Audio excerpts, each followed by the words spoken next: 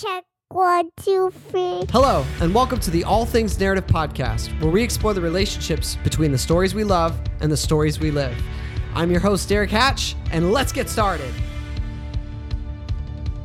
Welcome to the happiest place on earth, the All Things Narrative Podcast. Yay! The Empire.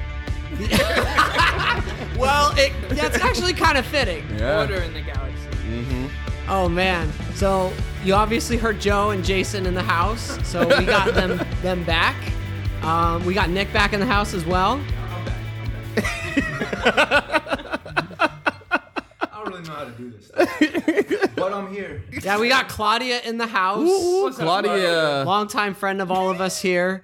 And, you know, I felt weird about doing a Disney episode without a woman here because we're going to be talking a lot about princesses and stuff. Yeah. Thank you so much for joining us. And remember, if you are enjoying this episode or if you have been listening and you think this is a pretty cool podcast, hit that subscribe button so you never miss an episode.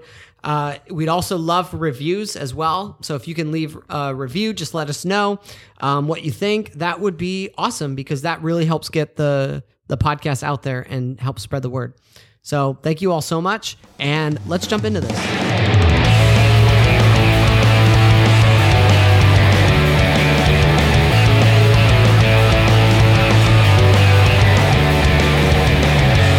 This quote-unquote brief history that we always start off with is hard because Disney has been around for nearly 100 years. Actually, next year it'll be 100 years. Really? Wow. Yeah. So it was founded in 1923 by Walt and Roy Disney. They were originally part of another studio that went bankrupt, but they produced these little shorts that featured like these live action and animated renderings of like Alice in Wonderland. Like these little shorts. They created, Walt and Roy created this character. You guys ever heard of Oswald the Lucky Rabbit? Yeah. Yes. Is Yeah. that the rabbit in Alice in Wonderland? No. No? That's like the No. long Mickey Mouse before Mickey Mouse. Yeah, it right? was Mickey before Mickey. Yeah. Before they made him commercially palatable. Well, it's was a good interesting word. because they made Oswald and he was doing really well for years, but you know, at the time, the copyright for that character was owned by Universal Studios. And so when they realized that Universal owned the character that they created, that they were kind of like, oops, what do we do now? And that led to the creation of Mickey Mouse. Just because they didn't want to get sued. That's cool. Well, and wanting to be able to do what you want with the character. Yeah. And so they created that short Steamboat Willie, which was the first animated film with sound, you know? And that blew up. That did incredibly well. And that the little shorts that they produced that were in theaters, you know, because they didn't have TV, so you had to go to the theater to see it. That eventually led to them being ambitious enough to want to make an entire animated film, which, you know, they were laughed at for doing because animation was not viewed as a medium of film. And the idea of creating a full-length 80, 90-minute film, that just was unheard of at the time. But nonetheless, you know, Disney jumps into it. He puts everything he has into that film. They even invent an entirely new type of camera called the multiplane camera, which that's the camera that allows the cells and the different layers of backgrounds and stuff to all be captured. So they create new technology just to do this. And, you know, despite all the critics, Snow White and the Seven Dwarfs comes out, and it's the biggest film of all time. Oh, that was their first? That was their first film, I didn't know that. 1937, I think. And that was, I think, the highest grossing film ever made at that point. Wow. It just blew up. People loved it. And even like right there in that movie, you see a lot of what Disney would go on to do. You know, you see the princess theme, you see the great villains, you see the songs, you know, of course, adapting fairy tales, which we'll talk about fairy tales today. It's all there in the first film. And it's very much a part of their DNA. And I don't know did you ever, Joe, when you lived in California, did you ever drive through Burbank a lot? Yes. So have you ever driven by Walt Disney Studios? No. So when you drive by Walt Disney Studios, you trash. can't go inside, obviously, but when you drive by it, pretty trash. the front of it, it's actually the Seven Dwarfs, because they built that studio based on the success of that movie. So they took the success of Snow White and they just poured that in to building their company. And then they released Pinocchio, which is their second film, and Pinocchio is like a critical success. So they did incredibly well. I don't even know what Pinocchio's about. Oh my gosh, really? You've never seen No, Pinocchio? I have, but I know he lies, but I can't remember the story though. Okay, we'll talk about it. We got story. It's horrifying. That movie's Smoking ruins horrifying. your life. That's Smoking ruins your. That's one thing you could take from it. Turns you to a jackass. Hey guys, language. We might have kids listening. Oh yeah, fair. But no, that's true. That is baked into the movie. Absolutely. Pinocchio's brilliant. It's a masterpiece. But anyways, Jason was hating on it on the way over here. really? He's like, this, I was number hating one, on it. absolutely not. Yeah. Really? They put it on like number 1, number 2 on the list. I didn't agree with that. I didn't say it was Oh, bad. I Pinocchio's phenomenal. Phenomenal story. Okay, I don't know about number Storytelling, 1. But we'll get to that. animation, Yeah, everything. We'll get there. But anyways, so then Disney wanted to experiment, and they created a film called Fantasia, which that was put great. sound to music, and I'll talk about that later. But it was a huge failure. It was a huge failure, and people hated it. Oh, they Really? despised it. It didn't make anybody. Kids didn't like it. Adults didn't like it. They lost so much money on it. But here's the thing: the good thing that came out of Fantasia that's amazing. Because of the sound of how they wanted to do the sound with the music and stuff, they invented what eventually became surround sound. They called it Fantasound at the time. But that eventually, that technology is what leads to surround sound. So Walt Disney and his team invented surround sound. So every time you go to a theater, you can thank Fantasia for that. And then they make Dumbo that just exists to make money. Like they lost so much money. That's the only reason why that movie was made. That's And another then- wild movie. That right? is horrifying. Oh as yeah, well. the nightmare sequence and Yep. all that. Yeah. Pink elephant. Yeah, pink elephants. I had nightmares from that. And yeah. Like straight up Really liked nightmares. that scene. and It says a lot about you. and then finally they make Bambi, which has talking animals. So that's like the golden age. And the reason why I spent time talking about those individual films is because in their first movies, you see everything Disney will do moving forward. You see princesses and fairy tales and musicals. You see movies that exist just to make money, like Dumbo. You see experiments like Fantasia, and you see cute stuff like Bambi. That about covers all of what Disney is going to do, right? Yeah. Like when you look at all that. So, then in the 40s, they get contracted by the government to make propaganda films. If you have not seen those films, you got to see them. They're nuts. Like Disney animations with Hitler and stuff in them. No. Like, and That's Nazis. not a movie. No, I think I've they're seen they're one. Is it- shorts where like Donald Duck is working for the Nazis and stuff. Yeah, no, I've seen Yeah. those. Yeah. Bugs Bunny. Where can we We had find to it? watch I think those in YouTube, school, right? Yeah. As a history lesson. I think you can find them on YouTube. The U.S. government, because Disney was so in debt because their movies were doing so poorly, that the government bailed them out of their debt and said, in return, you're going to make these wartime propaganda films that we're going to show to our soldiers and to people, So Disney was huge in getting America over like the public interest in World War II. Dang, Disney and Captain America. So yeah, and then of course after the war they head into the Silver Age, which is where a lot of people think that that's some of their best stuff. That's where they kind of really get their formula down. They focus more on their brand, on story. The animation really peaks there with things like Sleeping Beauty. That goes through the 60s, and then Walt Disney dies in 1966, right as he opens Disneyland. So that was kind of like his big final thing he was working towards was Disneyland and eventually what would become Disney World. He dies and this company struggles for a long time. They basically go through the trash bin of like rejected ideas Disney had. That's like what like Robin Hood and stuff like that are in the 70s. They're like these kind of rejected concepts he had. But a lot of those movies in the 70s and 80s did not do super well. And the company almost goes bankrupt, kind of like Marvel, They almost go down to nothing. And then they get saved when a group decides to pitch this idea for adapting Hans Christian Andersen's fairy tale, The Little Mermaid. And this was in 1989, and that movie saves Disney. It's also the final Disney movie that is completely hand drawn. From after Little Mermaid on, they will start slowly incorporating computer animation into their 2D hand drawn films. So Little Mermaid is a huge success. This begins their Renaissance age in the 90s, which is where we all grew up. And we're not going to really take time to say like how we first were introduced to Disney, because I'm assuming we all were as kids, right? Yeah. So Yeah. and on the VCR tapes, right, Jason? Yep, them big old rectangles. Yep, I got a couple rectangles right there on the VHS. So the Renaissance age, they go back to fairy tales, but they incorporate like musical theater. So they get like Tim Rice, Alan Menken, these people who actually wrote plays and musicals for Broadway, and they come in and they help write the Disney movies, and they do the songs and all that stuff. And then once Pixar starts going, so Pixar, did you guys know that Pixar started off as a part of Lucasfilm? No. Oh. No, I did To not. go back to our Star Wars episode, Everything ties the into Star early Wars.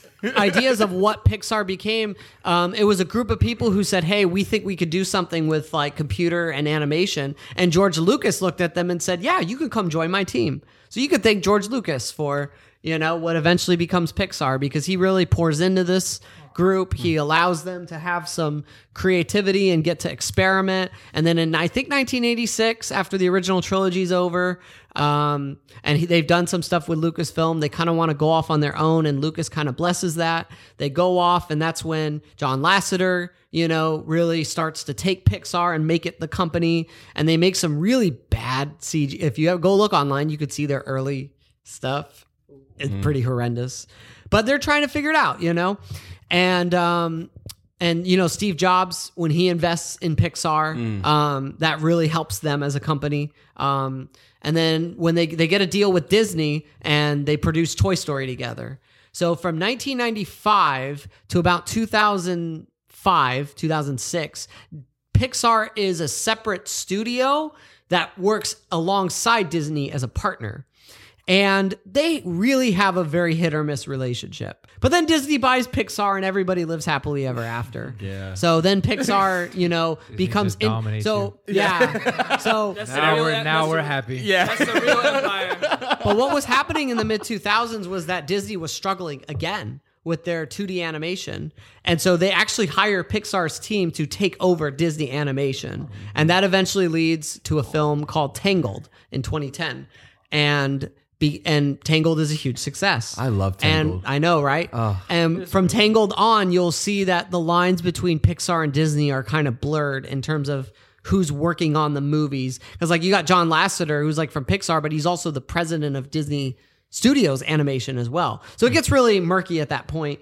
But yeah, so that's kind of a little bit about, and then that leads to what they call the revival age now, where Disney's back, and Disney and Pixar are both making things. So, but yeah, any thoughts on what we shared in the history? I feel like growing up, I always sensed a little animosity between Pixar and Disney. Like they were two separate capitals, not wanting Right. to be friends.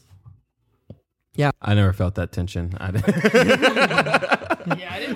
know that. Like each other. Yeah. I didn't know that like they were separate companies until like later in life. Yeah, and they were partners because Disney was the distributor. They were basically like, we'll put the movies out for you and you make the movies.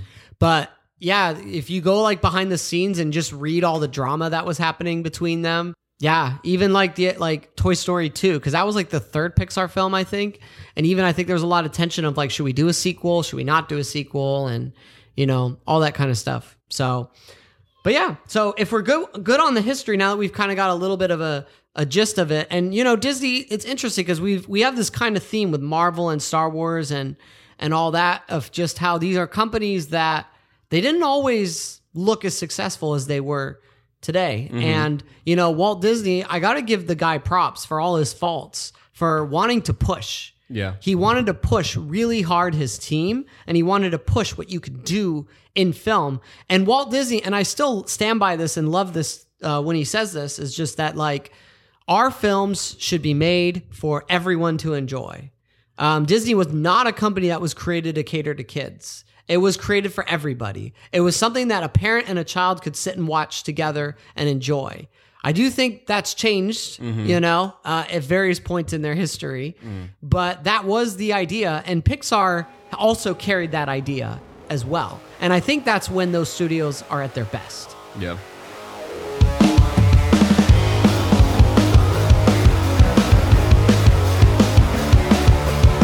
Yeah, I definitely see that with a lot of movies that are coming out today. I definitely see that. Because clearly we're a bunch of adults sitting here talking about Pixar movies. They're clearly, and Disney movies, they're clearly still doing that. Right. Yeah.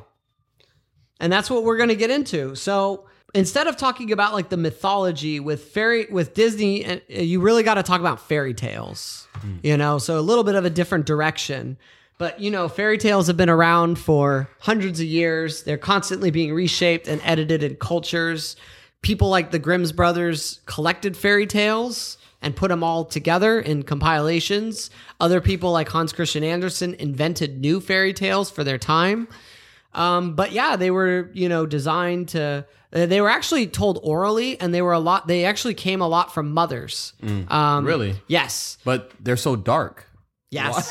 That's so interesting. Read the Brothers Grimm. It doesn't end well. Yeah, it really doesn't. Yeah. They were very dark. They eventually became to, have morality and bring, those dangers of don't go into the woods alone, kids, that type of stuff in Or there. some witch is going to turn you into food and eat you. That's so wild. Derek, how would you define fairy tale? What would you say a fairy tale is? I have a feeling you have a definition. No, I don't. I just, because fairy tale and fantasy is different, right? Or no? The lines are very blurry. That's a great point, because fairy tales are almost a form of fantasy, like within the fantasy genre. Fairy tales, though, I feel like they tend to be shorter than like when we think of fantasy, we tend to think like Lord of the Rings and Narnia, like these longer stories. And fairy tales tend to be more like short stories within the fantasy genre. Would you say the Pixar, those are fairy tales or fantasy? Well, I heard one person saying, tell me what you guys think of this, that they said the difference between Disney and Pixar in their storytelling is that Disney storytelling, it's always about once upon a time. It's always founded on this idea of once upon a time. That's more like the fairy tale. Yes, and Pixar is more of this idea of what if. Like, what if your toys came alive? What if we could see a fish's perspective? What if our voices or the thoughts in our heads are actual? Okay. Yes. Okay. That's very much Pixar's. What if we put balloons on a house? And just left everything behind. Yeah. Oh, I can't wait. I like that story. I can't wait to get to up. Yes. But yeah, that's essentially, so Pixar, it's funny because Pixar kind of is like a modern fairy tale, but I don't know. When I watch it, we've all been watching a lot of Disney and Pixar films in the last few weeks. There is something that feels different about them. Yeah. Like when you watch them, like watching something like Sleeping Beauty or Aladdin or Lion King or Moana or Tangled. It doesn't feel quite the same as watching something like WALL-E or Up and it's hard. I'm trying to put my finger on what it is, but you know what I mean? It's like a closed story. Like, I think stories like Moana, all those, they have a distinguished end instead of like the world of WALL-E. You wonder what's all going to happen because they built this whole world around it. But Moana could just be Hawaii like 20 years ago if the world was like that. There's not a lot of Disney animated films that actually take place in modern day. Whereas I feel like a lot of Pixar films do tend to take place more recently, right? Would that be fair to say? Yeah, would that be like the once upon a time aspect, maybe? Yeah, like the sense of time. Because a lot of Disney stuff, it's kind of like I watch and I'm like, oh, this could be hundreds of years ago, or I'm not quite sure when the time is in it. But yeah, in terms of the storytelling, these fairy tales, though, obviously they would tell the fairy tales to their kids, to help form their character. And I think, if Disney is our modern fairy tales, then that means that there's a good chance that what you're showing is having an influence and forming kids, right? So would you So would you say that fairy tales are more like intentfully moral. Yeah, no, that is the function that we understand them as. There usually is a moral, but it's still a moral that's in a story, right? It's not message over story. Yeah. It's story with a message. And there's a difference. Yeah. And I'd argue that there's some Disney films that come out today that are message over story. Yeah. Yes. Yeah. Which we'll talk about. Yeah, I mean, I have kids, so it's like You have kids? They're watching Moana as we speak. Yeah. Yes, they are.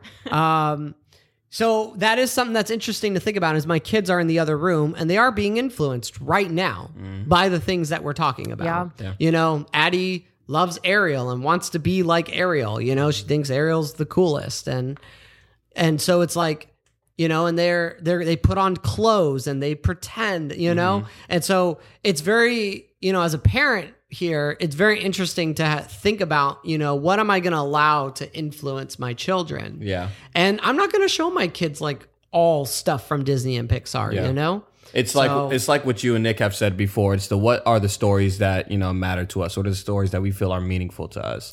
You know? Yeah. Nick, I feel like you got something. I'm trying to figure out a way to get this in, but Get it in. No, there might be a better time for it. I have to. You can just edit it into I any just have spot. to go slow sometimes. That's all. But What needs to be said will be said. Derek, I took this book off your bookshelf, this C.S. Lewis book. Yeah. And he has a couple of chapters on story, but he says, speaking of stories that are going to hurt us, he's talking about fantasy and fairy tales versus realistic stories. And he says, it is accused of giving children a false impression of the world they live in, but I think no literature that children could read gives them less of a false impression than fantasy.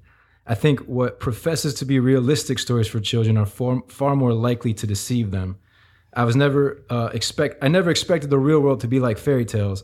I think that I did expect school to be like the school stories. The fantasies did not deceive me. The school stories did. Yeah. Dang, that's true, Hike. Yeah. Yeah. Just leave it to Lewis. Yeah. No, I love how he puts that. That was a good one. Yeah, I love that because this comes down to a deeper idea that I think you're touching on, and it's that like, oh, well, it's just silly kid stuff. It's just fiction. It's just and I'm like, no, guys. Sometimes when we watch, you know, fiction, it could be more true than something that's trying to be realistic or trying to tell you like this is how it is. Because a good story, no matter how fictional, no matter how fantasy, like in that realm it is.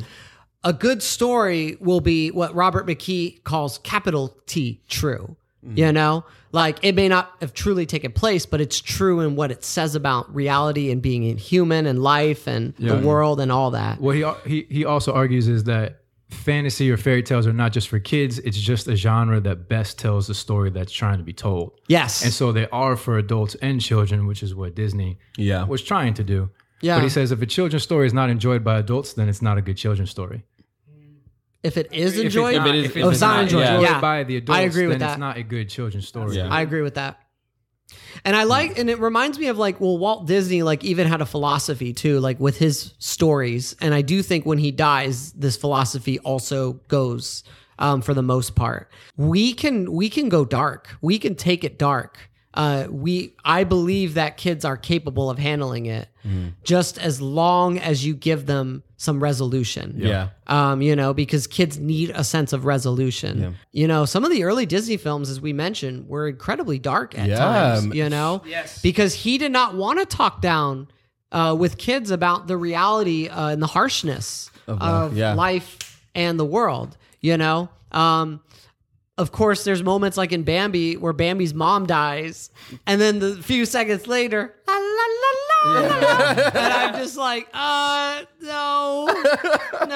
But they get better. They do get better. Like Lion King is a great example of like when Mufasa dies and Simba's there, like trying to wake him up, and you know, and I'm just like. And we're just letting that sit, you know. And yeah, we do get to the silly Kuna Matata song after, but we take their pacing gets better, you know. So I like that, and I think that, you know, if parent, like for me, this as a parent, if I'm not going to enjoy it, I'm probably not going to put it on for my kids. Yeah. Like if they're like, oh, can we watch that? And I'm just inside like, No. Can we watch Cars? No. Can we watch Chicken Little? No. What? I told you. Yes, it is not. Chicken Little is not. What? Everybody Chicken- listening to this podcast, it Chicken- is not a good movie. Chicken Little is the Lies. worst Disney Lies. movie. Yes. Worst Oh Disney my movie. gosh, It's- really? It's at the Car- bottom. Cars That is father the and bottom son. of Pixar, Listen, and that Chicken father and son Little- relationship, bro, gets Chicken me every Little time. I is watched a it recently with my bad kids in movie. class. Bad I movie. cried. Bad animation. I bro. liked Bad it. everything, Whatever, I bro. liked it Bad too. Whatever, adult bro. movie. I agree with Yeah, that. movie. thank you. It's good. You know what? Stay over there on that and side. Treasure Planet. And Treasure Planet. You guys just have bad taste. Yeah. I didn't say anything about You Treasure like Planet. Last Jedi. No. And you like Rise of Skywalker I don't like Rise of the Sky. over Last Jedi. No, I didn't. It was on the bottom of my ranking. Oh, okay. You're yeah. Joe, almost Yeah, I right. was Joe, almost- you like Last Jedi too, Joe. I do. I do like Last Jedi. Yeah. Chicken Little is the worst. Oh my gosh. Moving Whatever. on. Whatever. We'll get maybe to it. you'll pick that for your underrated, but We'll get to You can that. have that on- yeah. on- Perfectly rated at 30-something% on Bro. Rotten Tomatoes. and it well deserved. It should have gotten a 0. Oh my gosh. My whole heart. But yeah, but as a parent though, like, you know, I think about that too. Is like, well, I have to sit here for 90 minutes. I might as well get something that I can enjoy, you know? Like Raya and the Last Dragon, that was a recent Disney movie that came out that I was like, wow, I really enjoyed this because it's like it's a story about trust, you know? And I was like, it's very important for kids are learning to trust, you know, who to trust and how to do that. And as adults, you know, we can often be jaded about trusting others. And that was a great movie about that, you know, and that's where somewhere I could look at that and like, you know, that's what the best of these movies do is they could challenge the whole audience itself. So Nick, did you have anything else that you were going to read from Lewis or about fairy tales or Yeah, anything? when we get to Up. I'll When we bring get it to Up? Yeah. Okay, great. It's going to help explain what I Yeah. feel. Anything else when you I guys see that want House of to Balloons. add about? Bet. I love that House of Balloons. I can't wait to talk about it. So, is there anything else you guys want to share about like the fairy tale aspect, the morals, the storytelling itself before we start talking into specific stories with Disney? I'm personally good. Yeah. Okay, great. I'm trying to hop in. Awesome. Let's do it.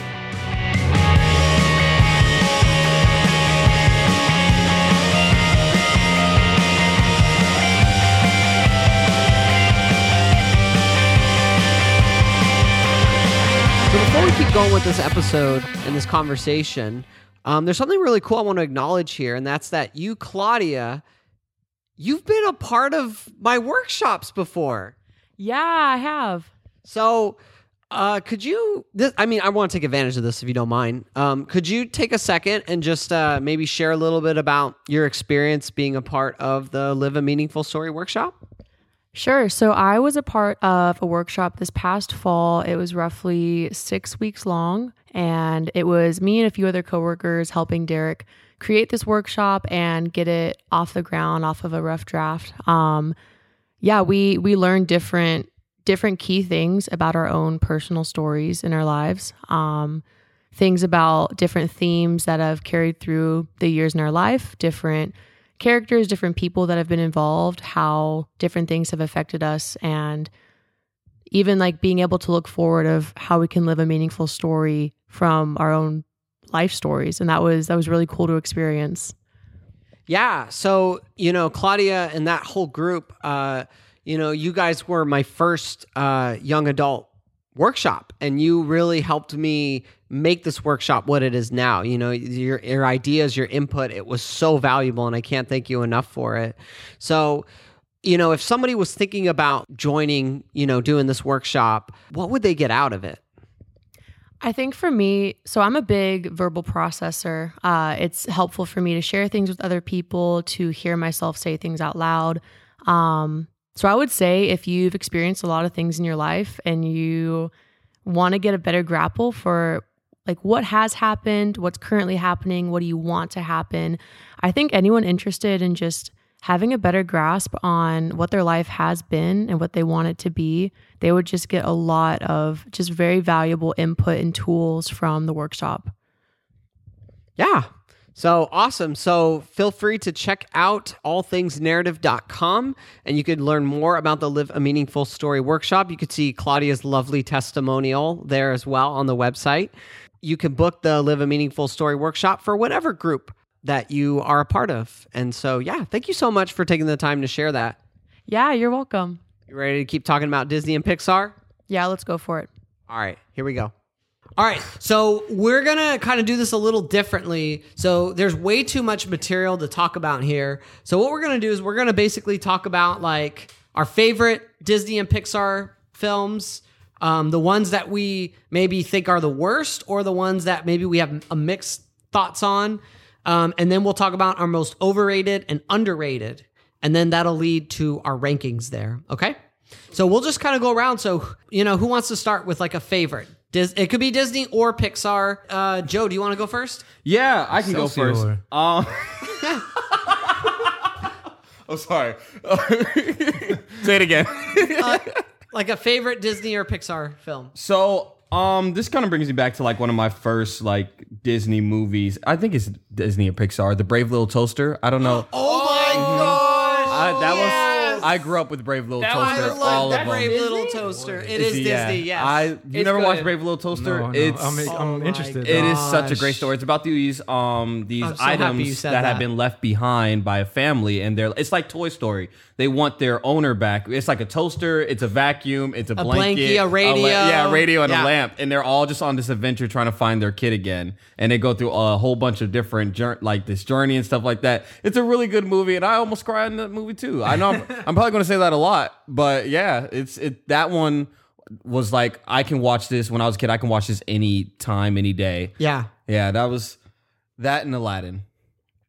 Goes to Mars. Here, They go to Mars. There's three of them. They go to Mars. And Well, the you're third talking about one. the original one, right? Yeah, I'm talking about the I'm gonna original go one. after you because of what you just said a moment ago. I'll go next. Okay. But Brave Little Toaster. What I love about that movie is I love that it is very, kid friendly, but man, it does not talk down to kids at all. Yeah, there's this one scene where there's a fire, like the toaster's imagining like a fire in the house, and there's a scary clown. I'm like, whoa! Like they get really good, like good with the animation in that. Like The animation, yeah. Yeah. And that wasn't even like a theatrical film, I don't think. I think that Really? was like a directed video or TV or something. It's phenomenal though. Yeah. And what I love about it is the whole idea of the movie is that the world can be a harsh place because they're leaving the comforts of what they know and they have to go travel into the unknown, right? Yeah. And the world can be a harsh place, but it's worth the journey for the people you love. Yeah, And that's a beautiful story. So just hit you right in the face. it does hit you, Yeah, it hits especially you in the with the feels. ending, you Yeah. know? And just the poor little toaster. I'm going to start crying. Why does he have two levers? That makes no sense. I'm looking at this now. Design wise, I don't like this movie. Fantasy. Just go with Jason, it. you gotta let It's go. fantasy. It's fantasy. Just let go. Jason. You just have But- to let go. Oh my God. Nope. Yeah. told you Okay, so go. Brave Little Toaster. Anything else that you were going to say on that one? No, that's pretty Okay. much it. Yeah, I'm going to go next because Okay. you said Aladdin. Yeah. Aladdin is my pick. Yeah. Really? So- Aladdin's nice. Yes. So I love Aladdin. I acknowledge to our listeners that I know there are some problems that movie has in terms of race representation. So I fully acknowledge that is there, and it's a shame that it was there. But in terms of the story of Aladdin, I love it because it's so brilliant. You've got a character who's like forced into this situation where he has to steal and do these things, but then we see that then he gives still the selfless. Yeah, he gives the fruit to those kids, and Yeah. it's just like that's like a multi-story, like a multi-layered character right there, you know. And then because the whole movie of Aladdin is about like freedom. It's a movie about how everybody's in some sort of bondage. Aladdin, is restricted by his social class. Jasmine, ironically, is also restricted by her social class. I mean, she literally, in her opening scene, lets out caged birds. Yeah. So it's really on the nose. But, Jasmine there's a degree of freedom she wants. The genie obviously is not free. Jafar is in bondage to lust, and that's what his downfall is. Spoilers, by the way, for this podcast. Jafar is my Yeah. Jafar is my You had to watch favorite. Jafar. Yeah, right. Oh it's my my gosh. favorite villain. I'm right there with you. Abu Boo. Well, one of the things that makes Jafar a great villain compared to a lot of other Disney villains is that Jafar has frequent contact with the protagonist. Yeah. If you actually look at a lot of Disney movies, the protagonist and the antagonist hardly ever meet in most of them face to face. They may get like one, like Sleeping Beauty and Maleficent get like a few seconds of screen time together, or Snow White and the Wicked Witch, queen. Yeah. Like a lot of these character dynamics don't get time to develop, but Jafar and Aladdin have so many scenes together where their relationship and their one up, it's genius. Like him as a villain. And the way he's able, he literally takes a serpent, the serpent staff, and uses that to seduce the Sultan and keep him in bondage. It's super on the nose. And then he becomes the serpent, right? He becomes that thing that perpetuates that slavery. And then he becomes the genie. slave. Yeah, he becomes a genie. It's just such a poetic movie about that. And it's also a movie about trust too, and learning to be yourself, which is very typical Disney thing. Robin Williams is the genie. Yeah.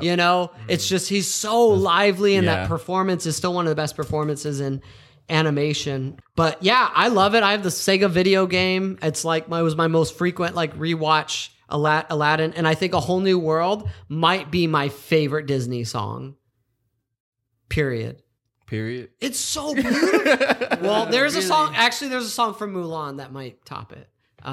But what I'll Make a Man Out of You? No. It's the one that we're it's going the one to. I sang at karaoke. Were you there that day? No, I wasn't. Oh, I sang Mulan for karaoke for you at UII one time. Which song? Reflection. Oh yeah, when she. Reflection is beautiful. That song gets to me. But yeah, so Aladdin's mine. I'm gonna wait and talk about my favorite Pixar film until the end of the podcast when I talk about living a meaningful story. So I'm gonna keep you in suspense for that. All right, what about you guys? Favorite Disney and Pixar film?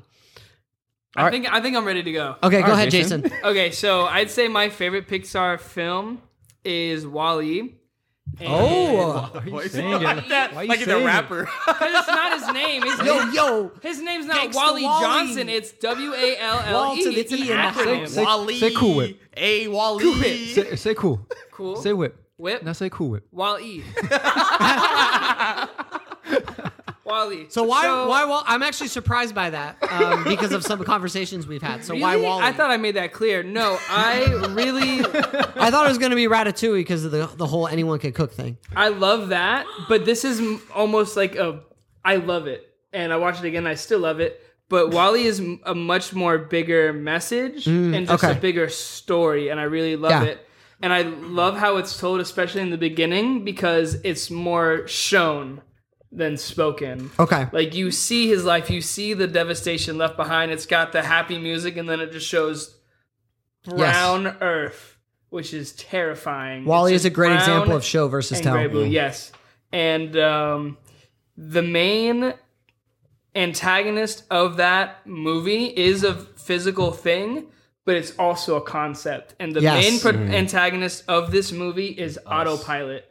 And Going on directive. autopilot. Yeah. And it's just going this one path, never deviating, never finding and discovering the joys of life. Because you're There's no referring how light. humanity goes on autopilot, lets the world, That's get how everything trashed. burns. It's just How everything burns. the autopilot is sin in our case, but in this movie, WALL-E, those robots have been on the Earth for 700 years? Yeah, something And crazy he like is that. the only unit that we know of that is still alive. And you ask why? What makes it different? Mm-hmm. And he is the only one that does not go on autopilot. Yeah. Because he deviates. He does his job, so he doesn't deny who he is. Yes. He has not denied his identity. He hasn't tried to go against it. He does his job, but it's the things he finds along the way, the things that bring joy, that are funny. And along with that, the thing that he wants the most is unity and friendship, communion, or community. Yes. A love interest, because he always watches the Don't we all? video of the dancing and also the holding of the hands. But if you see his cargo bay where it's supposed to keep all the WALL-E robots, he fills it with just the things that he finds interesting. Yeah. And it is a beautiful romance story because he meets this woman who's completely different than everything he's ever experienced, yet they find commonality in joy and fun. At first, she's like just some cold-looking robot that's on a mission, but when she comes into the trailer, everything he's discovering, she puts something new on it, and she shows him a different angle. He never, the lighter, the light bulbs can light up. she does mess up the VCR. The only He crime. destroyed the VCR. He fixed it. But it's so cool how they complement each other like that. Yeah. And then there's the dancing. I like the movie the whole way through, and the sacrifice at the end, and just how. Well, there's something very biblical about that ending in the sense of like we have to sacrifice something. There's things we have to sacrifice to make the future better. The sacrifices that they were willing to make to preserve the last bit of life that they had, with the plant. Yeah. And then the hope that gave of a plant. I mean, it's obvious symbolism, but for adults, we appreciate it because we know this happens in our world. Yeah. And for kids, this is a great way to teach them a lot of these concepts you're mentioning. And it also shows that it's neat. Like when we find that joy that Wally does, it makes no difference if it's kept to ourselves. Like he spreads it. He spreads it to John. He spreads it to the woman, and it knocks them out of their autopilot. Yes. And they like start looking at the world around them. They're like, "We have a pool. What's up? Let's hang out." And it knocks the captain off his butt. And he actually steps up on his own 2 feet and takes over the wheel. And that's when the story gets, and when he takes all control of his life. Even that little dirt robot got off his path and started following Wally. Yeah. But in the middle of the movie, he does that with all the robots and all the misfit robots too. And the more that time goes on from that movie, like the stuff where they're in front of screens is like becoming even more chilling. Oh yeah. Yeah. All the screen time they're having, and I'm just like, ooh, this is way worse than it was when it came out. I like when they're floating in space and he's got the fire extinguisher and the lines are crossing each other. Yeah. That's that's probably my favorite It's part. such a That's good. good. One. That's just good filmmaking. Yeah. And then he's even watching the video about dancing as like it's happened. It's I was shocked when I first watched Wall-E, and I was like, wow, there's like really no dialogue for a long time. Yeah. It's And I'm amazing. like, wow, I'm Yeah. really impressed. And that's the thing is like when Pixar like impresses me, they can impress me even more than Disney, That's a great example. Claudia, Nick, who wants to go next? Rock, paper, scissors. Nick chose, All right, Nick chose won. gun. All right, go Claudia. All right, so my favorite Disney movie is actually Mulan. And Yay, somebody's talking about Mulan. I I'm so happy. love Solid. Mulan. So fun story, when I was in high school and a sophomore, I had super long hair and I watched Mulan and was inspired and I chopped my hair off. Really? Yeah. See that montage. I know, right? love the story of Mulan. She sacrificed for her family, and it's really funny. So I think the stereotypical, as a girl, you love the scene when she gets all of her makeup done, her family takes her, and it's this, she's fulfilling her role as a woman in that time and age, and she is getting ready to get a husband. And then she completely destroys it after that and does a horrible job. And that is my most favorite part of the whole movie. Mulan is like the type of deconstruction and subversion that I like. Oh, yeah. Because what it builds, I know. What it builds though is it builds an incredibly strong character because Mulan Took the mic from me. because what I love about Mulan is that like she is a character that she has a sense of agency. And I think that's something that all the Disney 90s Renaissance films have in common, and why I think we like them so much is they're about characters that are active and they take action despite what others think around them, and that sense of agency that Mulan has. And even though like it acknowledges that she has to step into this other world and it's a struggle for her, but it shows how much she's willing to go through to get it. And it's like there's consequences in Mulan. Like she could save somebody's life, but it also is going to expose her, So it's like there's a lot of just good storytelling in Mulan. But anyways, I'm sorry. I'm just glad you're talking about Mulan. No, that's okay. That's okay. But anyways, keep going. Yeah, I love the sacrifice in that movie. And I mean, of course, the love story between her and what's the main character's name? Shang. Oh yeah. Yeah, Well, it's not a traditional like romance either. Yeah, that of course is a great story in and of itself. And then in the end, people see that Mulan did what needed to be done, and in the end, she saved so many people. She saved China. Yeah, by stepping out of the box and doing what was morally right, and saving her father's life, and ultimately saving the emperor's life. Yeah. Yeah. Everyone yes. Mulan is your Hey Donnie. Yeah.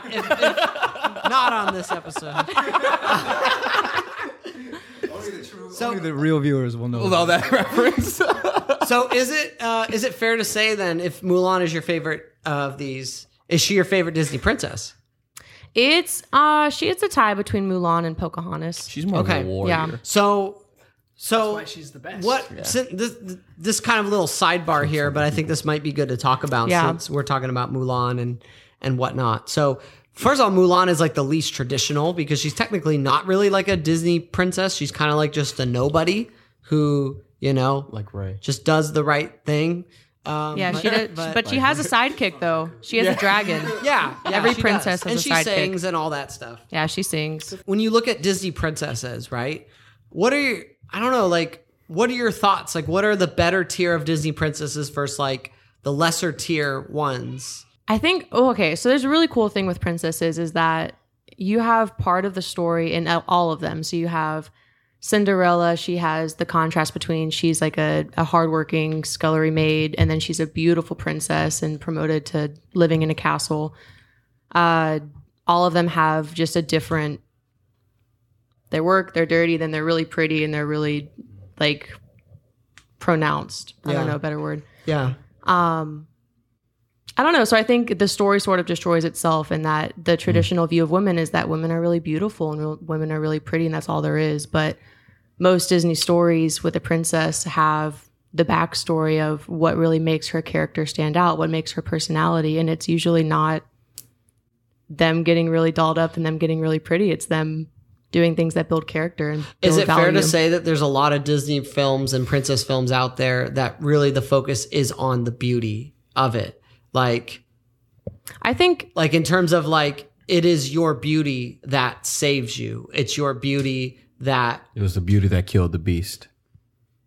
that's actually not what happened. No, it was the King Kong, guys. Come on. Well, but there's this idea of like Snow White and Sleeping Beauty and Yeah. Cinderella, where there are these characters that need, men to come and change their lives, but because they are beautiful, they get that, I think part of that's true. I think like naturally men and women are attracted to each other, but I think most Disney movies do a good job of adding character and value to whatever princess they are building, whatever character they're building.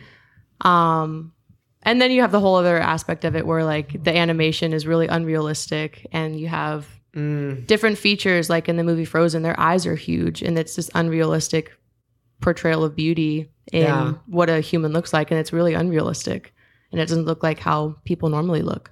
Because I always had like an issue, even though I'm not a woman, but I always had this issue, like even growing up with some stories of just like, oh, they just met and they are instantly in love and they're going to get married in a month. But here's why I'm bringing this up though. I mean, because- technically in those movies, they're like teenagers, and that's what teenagers do, just instantly in love. Aladdin and Jasmine were like, I think Jasmine was 13 or 15 or something like that, and Aladdin was 18. Yeah. Just instantly, So like, first yeah. of all, if you talk about age differences, there's some whack age They're differences. in wacky. some Oh movies. yeah. Oh yeah. But at least with Aladdin and Jasmine, there is a bond that they share. And that's that whole scene where they're on the rooftop and they're like, sometimes you just feel trapped. Like there are actual bonds in their story that bring them together. But I don't think that's true for all these matches in these movies. But here's why, like as a guy, because we might not like talk about this as much as guys, but that idea really messed with me as a kid. Because I like legit thought that's how the world worked. That's how I thought romance was. Like I thought like there's a pretty girl at my school and if we talk a couple times, we'll go out and then we'll get married one day. Like I know it sounds funny, but that's seriously how my mind was like in second grade, I'd be like, oh, we're going to get married and live happily ever after. And then like when I actually had conflict, like when I got older, I was like I would kind of go like, what's wrong? Like this is because you don't see that in a lot of these stories. You don't see the conflict, except like, which I like when I was in 5th grade, I went to go see the play Into the Woods in a field trip. I heard that was really terrible actually. No, Into the Woods is amazing. Because it basically goes with all these fairy tales and it shows that when the story's over, the fairy tale ends, that doesn't mean that life is happily ever after. And Into the Woods was the first like fairy tale like type of story where I was actually challenged to like look at that and be like, oh, so just because I get married, that doesn't mean all my problems go away. It's like the Shrek franchise because they show it after with the babies and then they have a trouble in their marriage and stuff like that. That's funny, actually. Yeah. Yeah. And Shrek is good. Yeah, Shrek is good. So I don't know. I bring that up to say that even as a guy, that did something to me growing up with these stories. And I'm trying to teach my daughters a little differently now. That's not necessarily how life works, and the story doesn't always end right when the credits roll, you know? So, yeah, but I bring that up because that stories affect us in that way. And even if we're not careful, we can, because I didn't know that that's what was affecting me, those ideas. Yeah. But I realized that they were. So I'm sorry for the tangent, but Claudia, any thoughts on Mulan or fairy tales, princesses, any of this stuff we're talking about? No, I love the conversation, but no further thoughts right now. Okay, great. So what you're saying is then you were deceived by the fantasy story. Going back to the conversation we were having before. Is it fantasy or is it fairy tale? Sorry, is it fantasy or fairy tale? I think I took away some of the wrong messages because I don't think those movies are intentionally. Because Walt Disney was married. Obviously, he didn't know. He knew that that's not how life worked. But I think there's unintentional consequences with stories sometimes. So then, is there value in that fairy tale story where the romance happens all at once, or you don't see all the conflict, but you see this sense of true love? Is that something that should be displayed? I think it should, but I think there's things that do it better than others, you know? Because Aladdin and Jasmine, there's trust. And that's the central part of their conflict. And for any relationship, you need trust. And Tangled is another great movie where I think the romance, again, the age difference is pretty weird. Yep. But this idea of them actually spending time together and actually having to talk through things and have conversation. Would you say Tarzan and Jane are a good relationship then? I've only seen Tarzan once, and I'm not like a big fan of the movie, so I can't really like say because I don't know it too well. But would you say that? I would kind of say just because of the time aspect, you know, they go about it. Yeah, what's wrong? I almost want to keep that in. Yeah. Oh my gosh! Please. Can you pause? That was our niece. That was the niece. So I was saying, yeah, just because of the time that was going throughout it, you know, they got to spend time with each other. But again, sometimes I can understand where you say like it sometimes feels rushed with the relationship. Just automatically we've just met, you know, the day before and now we're just in love. Yeah. Are those I'm trying to think through this because there must be value to these stories. They're so popular and they do resonate of course with us. there are. Are they aspirational relationships, like the aspirational hero or character? Ooh, I never thought of it like that. Is this an aspirational thing that we look to where love is like this? I think in a so. sense. Yeah. Love is something that is like magical and beautiful, and there are princes, there are kings and queens. You are one. It's not all this is so destructive. We need to see all the fights and the bickering and the conflict resolution. But We're going to get enough of that. Yeah, but there is something pure in falling in love with somebody and just enjoying that pure-hearted love. I just thought Because that is true as well. Yeah. that is true. Yeah, I'm glad you're saying that. I just thought of it and I was like, this is Yeah, that is the good. Luke form of Star Wars. And what you want is the deconstruction of it. What you really want is the Last Jedi.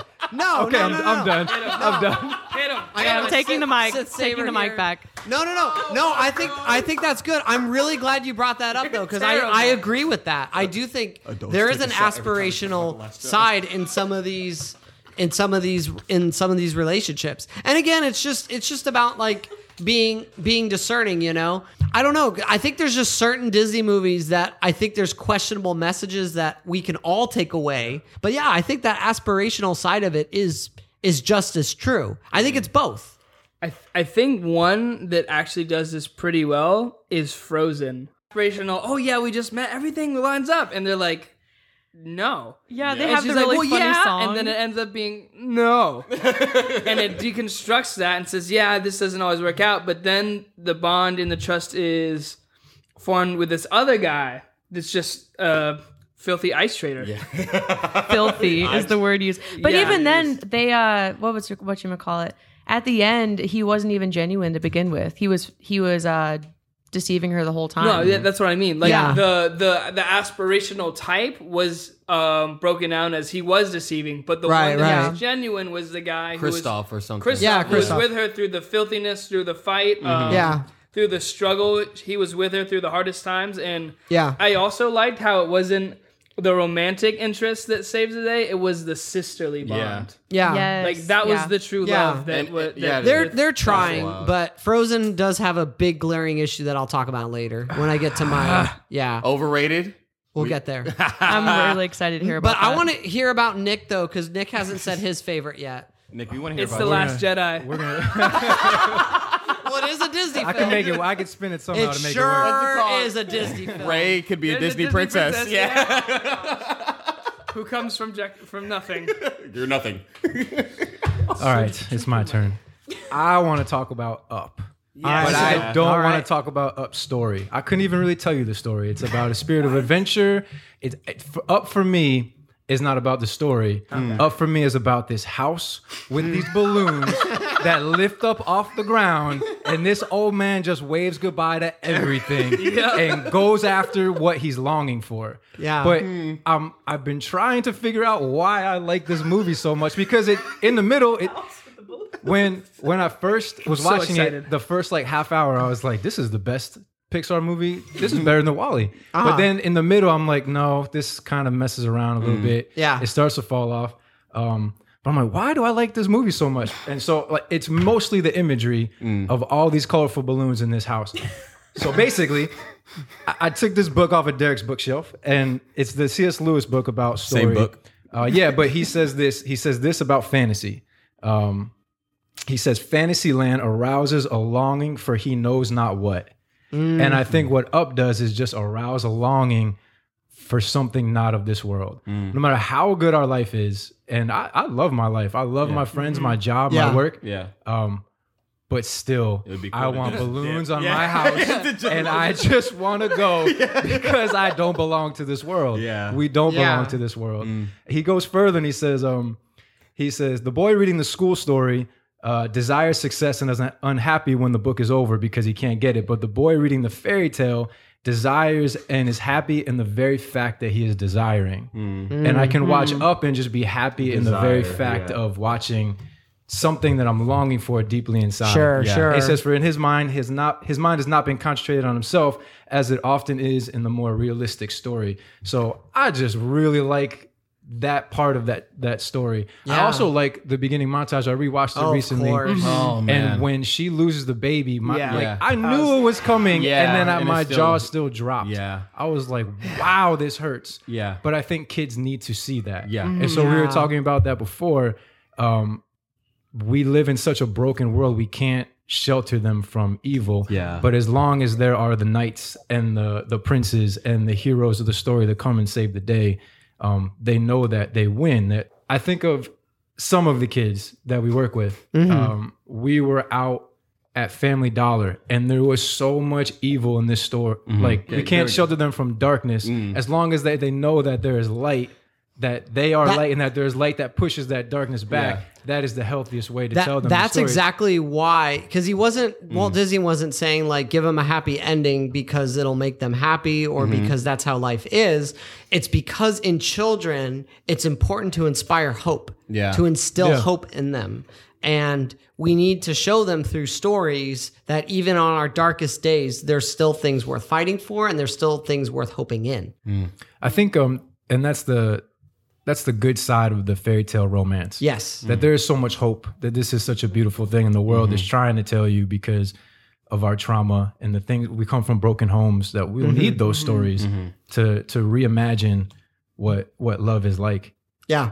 I think a really beautiful scene in that movie that shows that is right after the scene where she's burying her face in her hands in the doctor's office, and then he sees her outside just by herself on the chair, like her eyes are closed and she's just drowning in sorrow. But he comes up behind her and he reminds her of the other things, the dreams that she had, and that's the turning point, and that's Yeah. the hope. Yeah. We're beating the sorrow, like we lost this, we're not gonna have this, but it's not the end. Right. It's not the end of joy. It's not the end of us. Yeah. Like we are still together, and we can still live this life. I and love that. and love each other. And so then to get back to the story of Up, so it is about grief. It's about overcoming grief. I think it's really cool that at the very end, she's like, go live a new adventure. And all of a sudden he finds himself on this blimp with his kid and this dog. And like, it's ridiculous, but you don't realize that in the midst of our sorrow, there's so much still in front of us. Yeah. That is really beautiful. So there is a good story there, but just the idea of this inner longing coming out through this film, more so than any other, for me at least, I found most fascinating with Up. Yeah. What do you think of the image of at the end where he sees the house and the balloons just fall into the clouds? It's not like when it goes up into the clouds. It's just not. Yeah, that's why I want to know what you think of that. What does that mean to you? What does that mean to me? I'm having trouble thinking.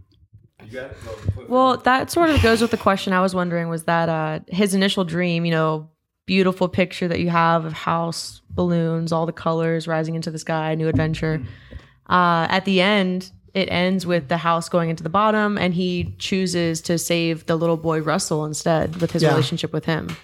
Yeah. Well, I think it goes back to what I was saying, is that life is still good. Like there's still so much good here that we're not in heaven yet, and we can still experience parts of heaven here. And so we can let that go for now and hang out with the Russells and the Dougs. Make me cry, bro. And the Dougs and the Kevins and get some Ellie badges and just still keep going. Yeah. I love how it. We can't quit. We can't quit. Yeah. So there's two sides to it. I love how the house actually does end up on On that Paradise Falls. Yeah. Oh my gosh, man. Yeah. Joe's having a This moment. old guy is carrying this old house with a hose. Like none of it. I'm watching this. I'm like, this doesn't make any sense. It was crazy though, because whenever he would look over to Paradise Falls, I would be like, what? How far is he now? He's Like, back at the starting point. But like he's always looking over there, and I felt like the longing to make it. He's like, can we please go back for the break? Can we do this? I'm like, yeah, but how much time does he have? And he's like looking over there, and like I felt it when Charles Muntz throws the fire under his house to go capture the bird. I'm like, no. I said out loud, no, because I didn't remember that part. I was just like, you gotta be kidding! No, the house. And the little kid's like, you gave her away. And I'm like, the house. And that's exactly what he said. Yeah. Man. So, yeah, so this is good. So, thank you, Nick. That was very beautiful. Up is a great one. welcome. Great movie. I think these were all great picks. I liked all your picks, guys. For sure, yeah. And two of your guys' picks are in my top 10 ranking later. you did So, 10. but let's just, and again, just throw it out there. You could just throw it out and share why. Not everybody has to go, but if you want to go for these next few rounds, go ahead. Are there any Disney or Pixar films that you kind of have like mixed feelings about or negative feelings about? So like, for example, I told you guys when I rewatched a lot of these movies this past few weeks, I changed my views on some of them. So I'm going to tell you one that I changed drastically on what I thought of. Oh. So I, as a very artsy, music, experimental, like creative type of person, I've always loved Fantasia. Oh, What made you stop liking it? Man. So there was something that happened this last time I was watching it. And I've seen Fantasia many times. And I've even, Addie, God bless my child, Addie can watch the entire Fantasia movie in one sitting. Really? Because Yes. it's I know. it's pretty. It's 2 hours. Yeah, but it's a movie with no words. and it's Aren't just there two music. different ones? It's just music. There's one Fantasia, right? Yeah, There's not two There's different two. ones. There are Yeah. two. So are you talking about the older one or the the newer original. one? Okay.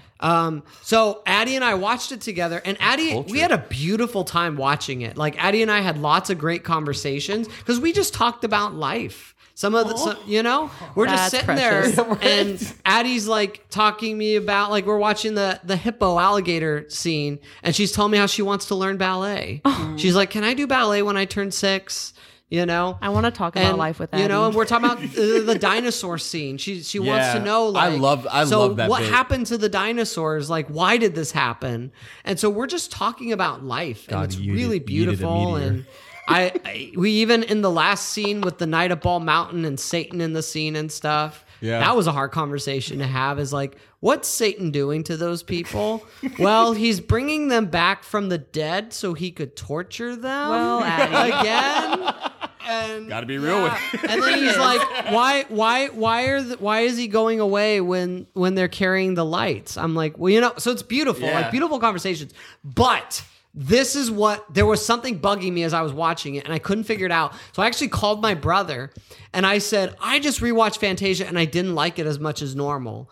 And I don't know why. And I started talking and getting my thoughts. I'm like, what do you think? Are you seeing something? Yeah. Because my brother's like one of those people who can just listen and he could put his finger right on it. And he said, like, this is some of the greatest music ever composed of. And in our comic book, in our Marvel episode, when I talk about comic books, I talk about my favorite mediums. And music is my other favorite medium of art. And the reason why I love music so much is because you can close your eyes and your imagination can create whatever images go with that song. And you can live in the song can produce a world inside your mind. Yes, yeah. And Claudia, you're a musician. Yeah. So whether you're playing music or listening to music, that's the beauty of music. And he told me, as we were talking about it, he said, like, Fantasia is telling you what to think when you're listening to music. And I said, that's the problem. I said, that's it right there. It is putting something in my head that does not go there and is not meant to go there. Because the composers did not intend for that to go there, nor did the medium of music meant to produce that. Because there is music that is created to go with film, like score, or like the songs in the Disney songs. This music was not intended for that. It was intended for you to close your eyes and to take you somewhere. And he's like, when you listen to those songs, that's what you see now. And he said that's the problem you have with it. Because you know deep down as a musician, you know that's not how music operates. And I said, and that's why maybe people struggled with that movie so much. So yeah, that's what changed, is because I realized that takes away. I have the Fantasia soundtrack deluxe remastered, and I put it on, and it's beautiful. But being deluxe and remastered, yes, deluxe edition, and it's remastered. But because the music is amazing. But yeah, I realized that, like, I don't want to be told what to think when I listen to music. That's not made for that. No, I think that's a great point. I think definitely as a musician, you have this really cool connection with music that I talk to friends that don't play instruments and they don't listen to music the same way.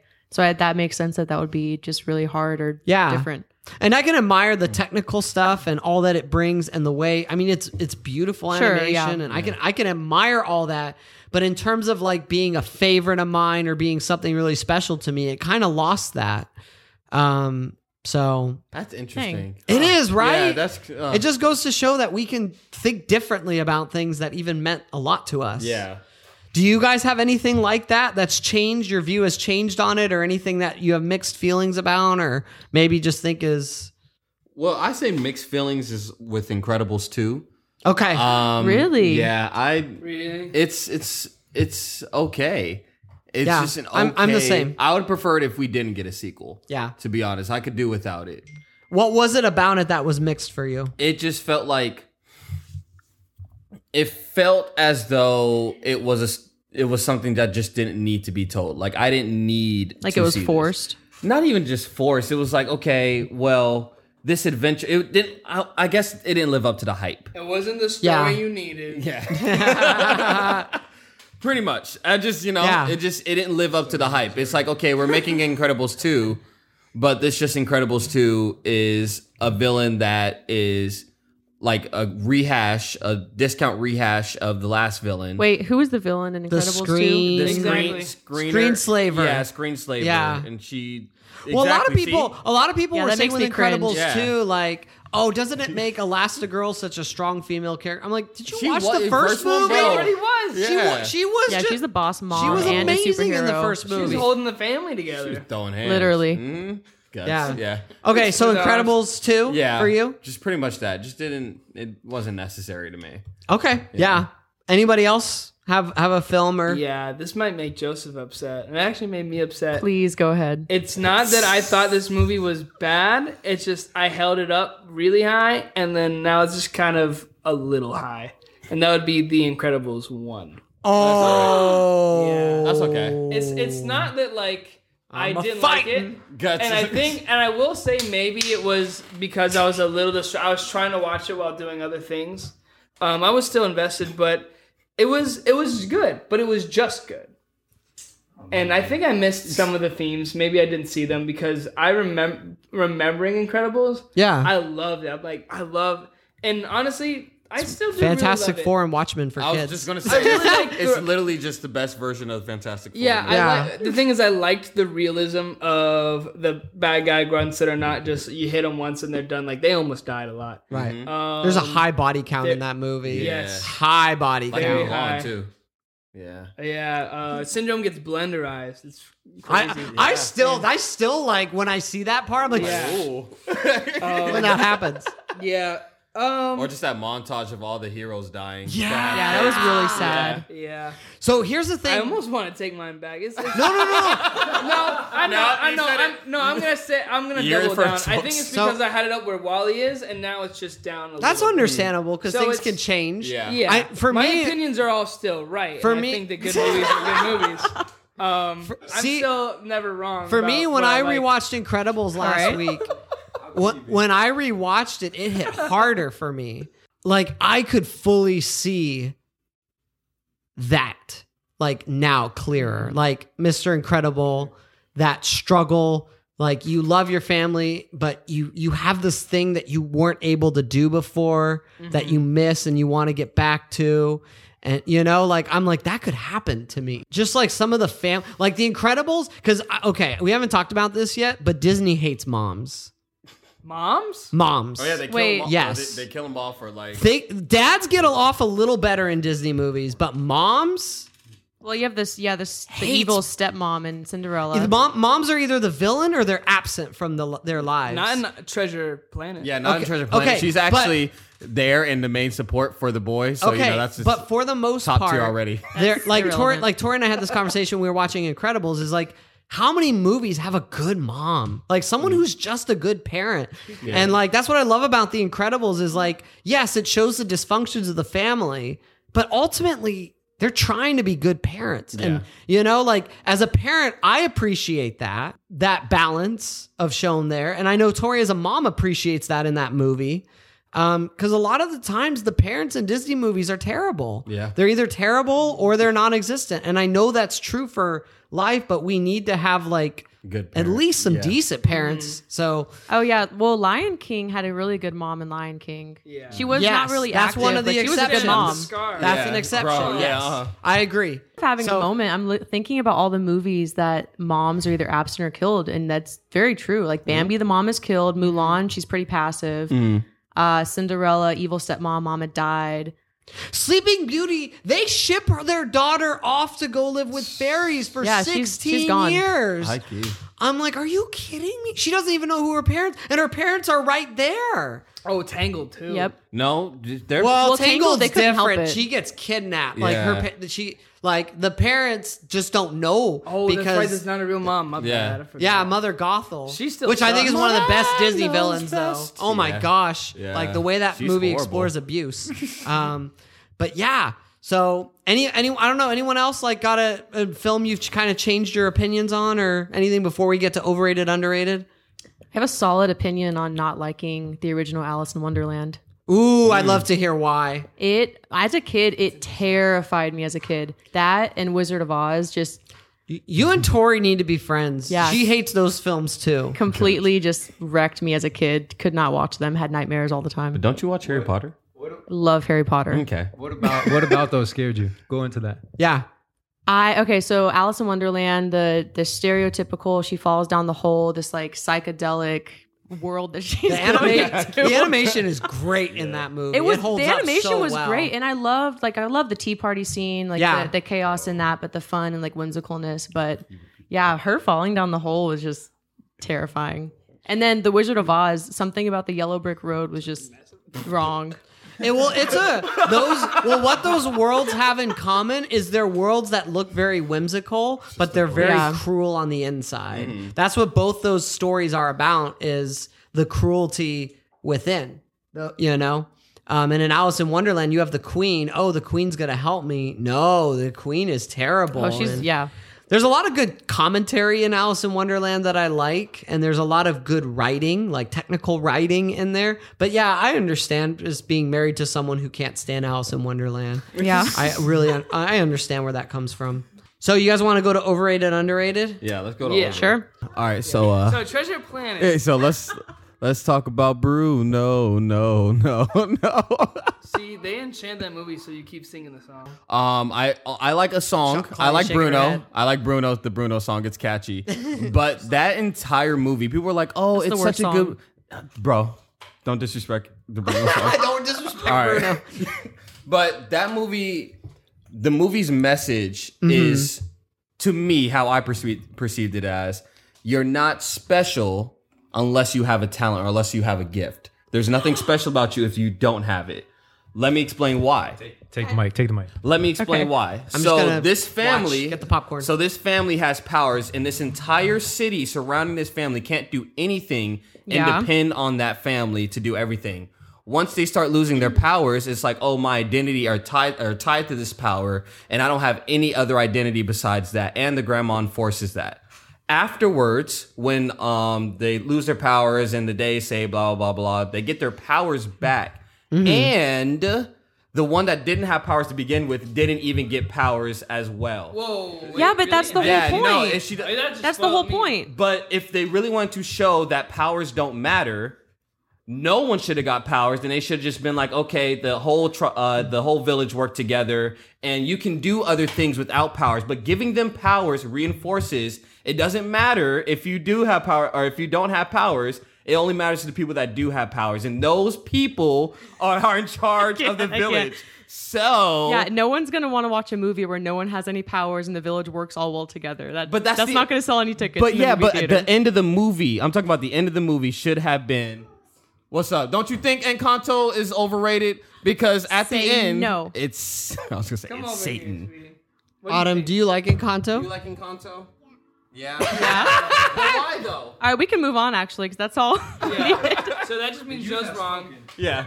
But no, what's it called? I just, it doesn't show a very healthy family, because even at the end, there's no real reconciliation between the whole family. Yeah, Claudia's grandma- got something. Yeah, I completely disagree Really? with everything that you're saying. Listen, the grandma may have said, Congratulations. "Oh, I'm sorry." Everything you just said was wrong.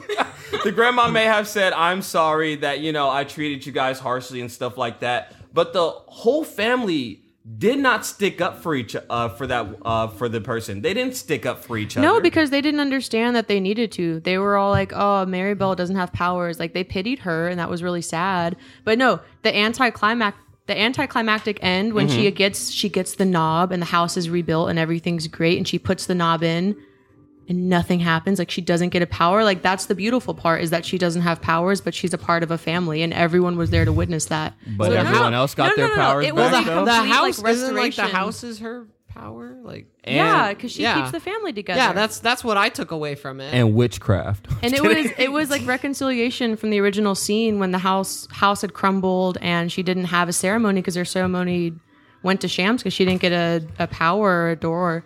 And then at the end, she got this whole ceremony with just her family, and it was really beautiful. Because, I get what you're saying, Joe, but you could take that idea that you're saying and you could even apply that to something like The Incredibles, because the boy who didn't have any powers actually becomes the villain and causes, So it's Yeah. like there is this subtle message in The Incredibles, like the incredible people are the ones with powers, and those who don't either can't save themselves or turn into the villain. It's complicated, and my relationship with Encanto is complicated because I don't know how I feel about it. And I've seen it several times. I think the songs are pretty good, but That's a tough one for me because there's something about that movie that it does not click with me or I don't engage with it, and I can't figure out what it is yet. I haven't figured it out. It sort of feels It's the family forced. Like it sort of feels like there's not a lot of substance, although there is a lot of substance in that movie. It just feels like generic in a way. Yeah, I think I know what it is. I think it's coming to me now. Okay. There are some things that Disney makes that I don't think work best as films. Okay. Because, like, if you think of the medium of theater and Broadway, right? Yeah. Which is where they dabble in with these songs. The thing that's cool about a theatrical production is you get more time for dialogue with characters. There's more of an emphasis on that in theater and musicals. And Encanto is something that I feel like would be better if it was all fleshed out, like over like a 2.5 hour Broadway show with the songs and the sets and stuff. It could make a really cool play, but I feel like there's a lot of things with the characters that aren't developed well. I still have to say that this family is horrible. They kicked the uncle out. One of the kids knew that the Yeah. uncle was still living in the house and said nothing for years. Yeah, she did. They say had nothing. Maribel live in a room just because she didn't have a power, and she had to share a room with each person or each child until that child got a room. That family's trashed, and they did not stick up for each other, and they took a family photo without her. The family's trash. Tell me I'm wrong. I mean, the family sort of sucks, but they The couldn't family's help trash. it because the grandma was hurt. Yeah. And the grandma was like Trauma, the key huh? figure. Yeah, it all goes back to trauma and just And childhood goes back wounds. to how power and authority can can overshadow the trauma. And it's always a And they simple got and their powers powerful back. solution of that. You just got to forgive So- and love and choose to love someone. So instead of fearing bitterness. besides Did they Encanto, what are some other ones you guys have? Overrated. Well, Jason wanted to go. Chicken Little. Even if it's at Oh my 30%, gosh. it's still overrated. That is the last one on the list. Agreed. 30%. That's all I got. I'm gonna kick Chicken Little even when it's down. He said even though it's a 33, Chicken it's Little still might be overrated. the worst Disney movie. You are the That's village fair. that one of does the not worst believe movies in I've him. ever seen. Yeah, it's okay. It's Jason, pretty weird. We're his two weird friends. Yeah. Jason, did you have one? Overrated? Is overrated? Yeah. I don't think I've thought about that one completely yet. Because can I say- could talk about how the Pixar formula is overrated because it's all the same movie. So you're supposed to pick one movie? No, I want to hear I will about pick that. one movie. Yeah, he's picking for you. Yeah, I am That's a picking good one point. movie because almost all Pixar movies essentially have the same formula. Well, that's just like let's give some like the Marvel inanimate formula. thing or non-human thing, and let's have them get lost with a buddy and try to find their way home. No Way Home. yeah. That's every Pixar movie, and I roll my eyes. I'm like, ugh, they got to find their way. Was gotta- Aladdin like that? They got to find. Aladdin's Aladdin's not Disney. Pixar. Oh, Pixar. Oh. But now they're besties, so it sort of is now. Up's not trying to go home. Well, yeah, Up does something. Well, Up does something cool with that, you know, and that's why I think there's a few Pixar, like Wall-E does the formula great. Ratatouille does not do the formula at all, which I love. Remy Ratatouille gets lost. He gets lost, but that's the thing is he does not. It's not then a let's go and then back he gets home. found. He brings home Ratatouille to him. actually. He brings home to him. It's Yeah, and it's different. It's a subversion and a twist on that formula, which I Ooh, like. good word. Incredibles has a piece of the movie that's like that, but it's not the whole movie. So there's like my favorite Pixar movies, which it seems like, you know, obvious what they are now because I keep referencing them. But most of them, they're just the same thing. But my overrated Disney movie is Frozen Yeah. because Wait, the first or second? both, but Okay. both. But I mean, like I have to watch those movies so much having two daughters, and I love the value of sisterhood and stuff. And the things we said earlier, I stand by. What you guys said was great. My problem with with Frozen is Elsa, the character of Elsa. And it's not even how Elsa starts, because obviously she has terrible parents. That's terrible parents in that movie. They Let's lock- they died. Yeah. no, They no. could- they died in a Before in a- they died, they're terrible. yeah. They're despicable people. Let's lock our daughter in a room, isolate her from society. Like, Isolate her. yes, pun intended. Terrible, absolutely terrible. No, what parent would? Let's like, erase our other daughter's memories of the snow events. Oh, with there's these just some stuff weird like as troll a parent, creatures. it just sits so wrong with me. But the actually big pretty thing funny. about Elsa is Elsa is a character like it's based on the Snow Queen story. It's just a real fairy tale. Elsa is supposed to be the villain within that fairy tale. Yeah, they changed it. And in the production process, she was meant to be the villain. The problem was that when the songwriter wrote Let It Go, the song was so catchy that they're like, we can't give this song to a villain. Why? So they completely reworked her whole story. Villains have, like, the best make songs. her not a villain. And that's where this whole twist with Hans came in. That all came later in the development. But my problem is the idea of Let It Go. The idea of it. It's not just a song that's annoying, but it's this idea that I don't have to take responsibility. It's this idea that because if Elsa was running away from everybody out of her hurt and trauma and all that, and in the movie, if the movie told me that this is a moment we need to grieve and all that, no, but the movie is telling you the opposite. It is telling you that by Elsa running away from her problems, not dealing with the situation, that she is better off without it. I have a huge problem with that message, especially for young people. Because, and you know, when we talk about Studio Ghibli movies one day, like Hayao Miyazaki from Studio Ghibli talks about this with Frozen. He says that Frozen is a movie that's just all about like how awesome you are. It's not about like, let's try to grow and learn and be better. Like Elsa doesn't even have any agency in the movie because when she goes back to Arendelle, she's brought back there against her will. So like, she doesn't go back because she cares about Anna. She goes back there because she's forced to. Like the movie is telling you that Elsa is better off without all this, and Frozen 2 confirms that story. And I know she has trauma and I know she's hurt, but she doesn't actually work through it. She just masks it all. Yeah, that's a really good point. And the way like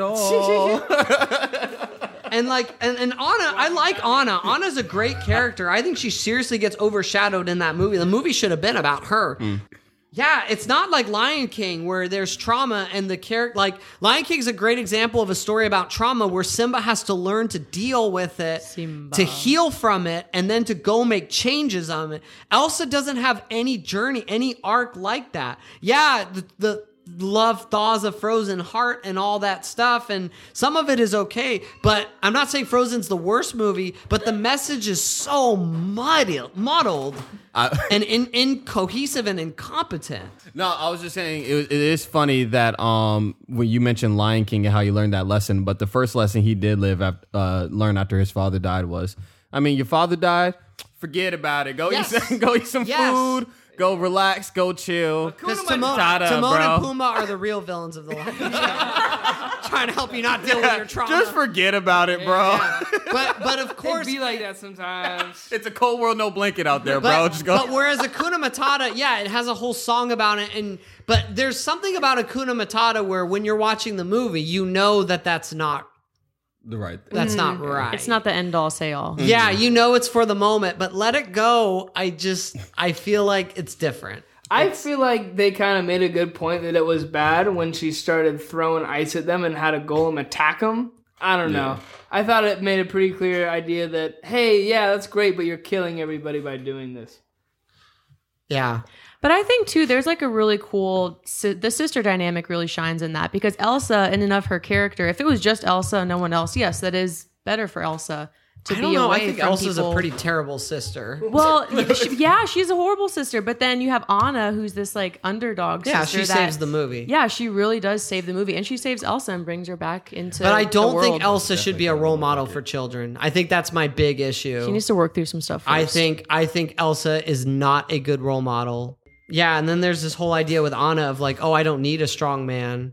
But then I don't she need no does. I'm a strong, independent It's weird. woman. I don't need no man. Okay, anyone else have an overrated movie before we do underrated? Let me see on my list. Hang on. An overrated. High School Overrated. Musical. Don't ever. We're doing animation, It's not so that good. it's got to be animated. Oh, dang it. I mean- Jungle Book. The original. The original. Why? Jungle Book is overrated. Why? I like the Jungle Book. I don't see the hype about it. I really don't see the hype about it. It's okay. I just That's like all I have to I just say. That's all I just like all the animal characters. That's fair. I'm fine. I with mean, that Jungle analysis. Book is like a road trip movie for kids. That's kind of what I like about it. Is it's kind of like, all right, now we're going with the elephants, and there's a lot of Vietnam, like weird. There are some in non. Nam. Yeah, there is some. Maybe that's There Maybe is it's some back too weird much. subtext going on in the Jungle Book. But okay, what about underrated movies? So I'll start off with mine. Hercules. Whoa, wait. Underrated. Oh, underrated. Okay, yeah. I don't know how people don't have Sleep on Hercules, Hercules? as a Yeah. top tier Disney movie. The animation is stunning in Hercules. Some of the best animation Disney's ever done. All the songs are bangers. The idea of having gospel music go with like a story of a Yes, hero, yes. genius. was And beautiful. Hercules is basically Disney's Superman adaptation.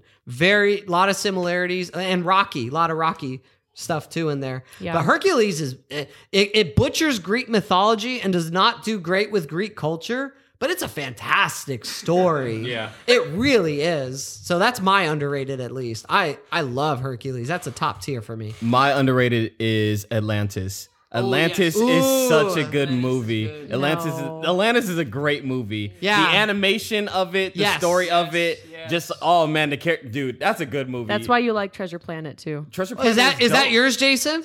Treasure Planet for underrated? No, it's rated. Like it's. I feel like I can 'Cause- defend that one better than Dinosaur. My defense. Dinosaur Dinosaur, sucks. bro. Dinosaur's trash. Dinosaur.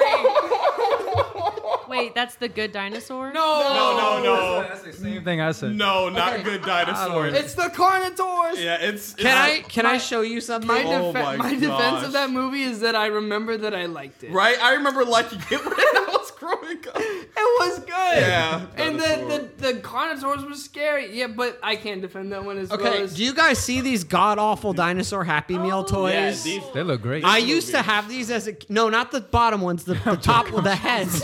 See, Claudia So- loved the movie too. So I had It these was as a good movie. They're kid, escaping and extinction. I had these And Happy there's Meal a toys as a time kid, and I threw them in the It's about trash. to get them killed. These Happy Meal toys are worth hundreds of dollars now. Really? Yes, from Really? Dinosaur. That makes sense. I agree with that. But okay, so wait. So Treasure Planet, it's interesting though with Treasure Planet because Atlantis, Treasure Planet, Hercules, all those movies are like around the same era Era of time, Disney. yeah. I think Where Hercules was written by the same guys, right? yes, it's Treasure Planet at least, yes. But I feel like that era of Disney, and Mulan's in that era too. I feel like a lot of those films get under the wayside. You know what? I'll do Treasure Planet. That's easier to defend. Yeah, I would say so. So the technology used to film Treasure Planet was like ahead of its time, Mm-hmm. and they kind of stopped doing it then because like after that movie. But it was the same. I couldn't tell you what the name of it was, but it's the same technology they use for the trees in Tarzan. Okay. where he's sliding on the trees, Oh, and yeah. it looks like super realistic. Yeah. And they did that for the ship and for Mm-hmm. Yeah. John Silver's arm, and they interlaid it with the actual, the more traditional animation. But the thing is, every time you see any piece of that ship, it's that 3D animation that's being used. Anytime you see the ship at Yeah. all, and when you see John Silver's arm, and the thing is, it's not just that they did it at the same time; it's that it looks good. Yeah. At the same time, the scenery is beautiful. They have this futuristic setting, but it's also Victorian. And I remember hearing that they wanted the ratio to be mostly Victorian to futuristic. Yeah. So it still feels like an old Yeah, it's got style to pirate it. story. Yes. Yeah. It's very stylized, and they have the broken family in this, but they don't like shun the importance of the father figure. And what was really interesting is so the main character, his father, pretty explicitly like Left. ups and leaves. Yeah. And he and his mom are in a not the greatest state, owning the inn, and it's kind of getting run down. And he is very clearly acting out, being rebellious, but also his adventurous spirit is in that. Yeah. And later in the movie, the antagonist becomes his father figure in a way, and he starts filling the role. And he even said, like, didn't your pappy ever tell you not to pick fights you couldn't win? And he's like, no. And they He's like, change he- they change each other throughout it too. Yeah, that's good. You good guys sleep storytelling. on this movie. Like, Yeah. The antagonist is pulled, but the antagonist is pulled and defeated through this fatherly love that he starts to feel. He's torn between the treasure and then his place in Jim's life and Jim's place in his life. Yeah. And it's just a really cool movie that doesn't shy away from the terrors of space. I mean, there's a dude who literally gets sucked into a black hole and dies. Yeah. And other guy who just floats out into space by himself. It's horrifying, but a really cool movie. And again, it highlights the importance of a father figure and a mentor figure. And it doesn't just say, "Yep, that's how it is," and we hate dads. It's we need them. We need this. And we understand when it's absent. Yeah. Nick and Claudia, how about you guys? Underrated. I haven't seen the last probably 8 movies we've been talking about, but judging by the conversation, my underrated is Encanto, Frozen, and Frozen 2. Wow. Get out. Get out. I got no laughter. You don't put that in there. They didn't get any laughter. Put it in there. Yeah. Let everyone hear the silence. I'm with For real, I haven't seen any of these. So what's go the movie that you've seen that is underrated? But I think everything's pretty properly rated. I don't think anything's like standing out. What about you, Claudia? Underrated, I said. I mean, we talked about Up. I think I also put Emperor's New Groove on there. Okay, yeah. That's a Pull the lever, crunk. Wrong lever. It's got some good movie. slapstick. It's Oh, yeah. almost more Looney Tunes than Disney at Honestly. times. It was really good. Yeah. Big character development in Cusco. Yes, I agree. That man is selfish. Yeah, I related to I wanted to reach in and hit him. Yeah. Yeah. All right, we're going to start wrapping up. So let's do our rankings real quick, and then we'll do... Jason loves rankings. They're all good. Let's do our rankings, and then we'll end with our meaningful story conversation, or kind of monologue, whatever we do at the end.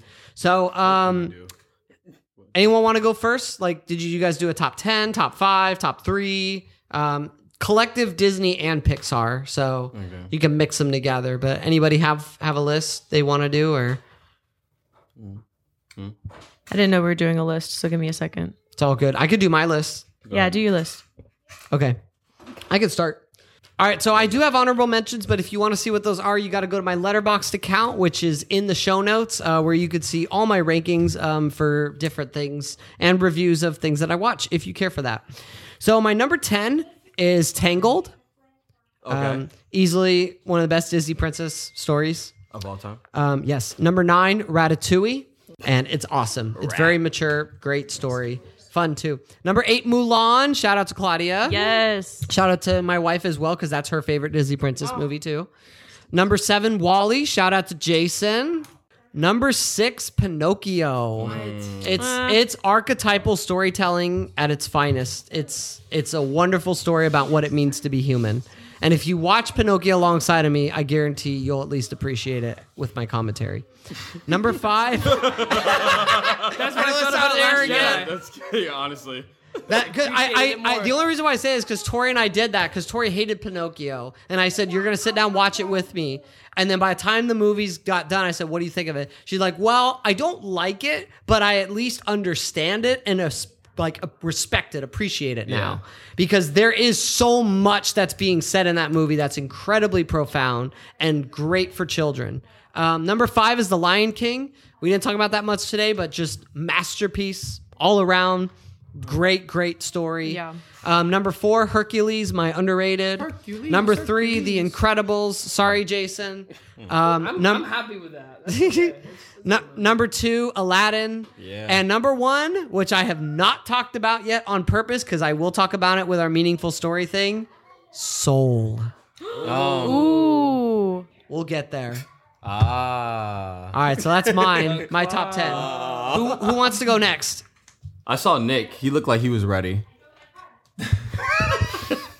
I'm not. I'll go. I think I'll go Lion King at the top, and then somewhere below that, Wall-E and Up and The Incredibles, and then all the way at the bottom, Chicken Little. Oh my. And I think that's my list. Let's go. That's solid. Let's go.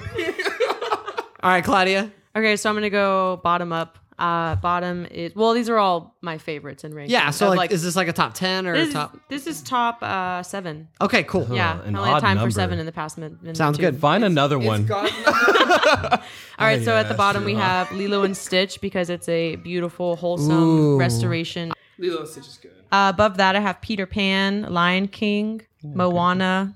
Going up is Inside Out. Second, so penultimate to the top is Pocahontas, and then at the top is Mulan. We didn't talk about Inside Out. That's interesting. No, and it was phenomenal. Yeah, that's a Very good one. phenomenal. All right, Joe.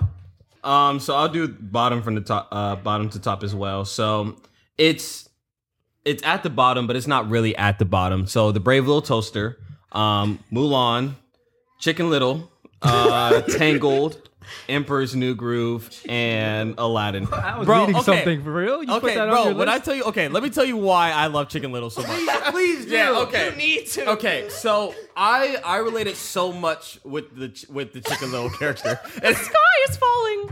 but it's the father and son aspect. The father. Come on, y'all. Let me get up in this, man. Is it because you play too much? gosh, and no one believes. When you first said the father and son relationship, I was like, no. No, but here's a father. Here's a father whose wife died and doesn't really know how to connect to his son, and his son is trying so hard to do things to gain his father's love and to gain his father's respect. But even throughout it, he just keeps, his father is still just getting disappointed in him until his father learns that I need to trust my son and support my son, even if I don't think that this is right, or I don't think that this or what is going on is actually going on. I need to trust my son and I need to love my son throughout it. I don't care, y'all. Y'all sleep on that, but it gets me each time and I'm in tears, okay? Man. And then when he looks up, he was like, Dad, you have to trust me. He's like, I do trust you, son. You know what? Okay, Whatever, that part was y'all. really sweet, actually. It's- That oh that my 1 gosh. 2 second scene Whatever. was the best. Whatever. That's it. Yeah, thank you. Oddly, it's me that's with you. right? Yeah, because we're not. All right, Jason. Last but not least, Mr. Rankings himself. Okay, so I'm gonna go from the top to the rest. Okay. And top 10, I think. I'm just gonna start naming everything I like till I'm out of numbers. Okay, great. So at the top we've got Wall-E. We have Up. We have Ratatouille. We have Treasure Planet. How many is that? Works sometimes. Ratatouille's in That's mine like too. I forgot. 4. And then, so those are at the top, unless there's one I'm forgetting. And then after that, I'm just gonna name them off. Big Hero 6 Oh. That made me cry like a baby. it was a good one. I did like Lilo and Stitch. What was another one? I don't know if I want to put Moana in here yet, but I can't think of the other one. Incredibles is in there. Man, forget it. Moana's in there now. I can't remember the others. On a solid movie. It is good. Oh, Wreck-It Ralph. I did like Wreck-It Ralph. Oh yeah, we didn't talk about that one. And Luca. Luca's new but good. Luca's good. Luca's good. Oh, I don't know if I'm out, but I gotta put Soul in. I did like Soul. That's 11. You have to make 12 now. Oh, 12? All right, Cars 2. That was a joke. Okay, that better be. Oh, wait, whoa. Zootopia was amazing. Oh yeah, we forgot about that. The one. sloth Huge scene. twist. The sloth scene is hilarious. The sloth. Flash, 100-yard dash. What's up? Okay, moving on. Thank you, Jason.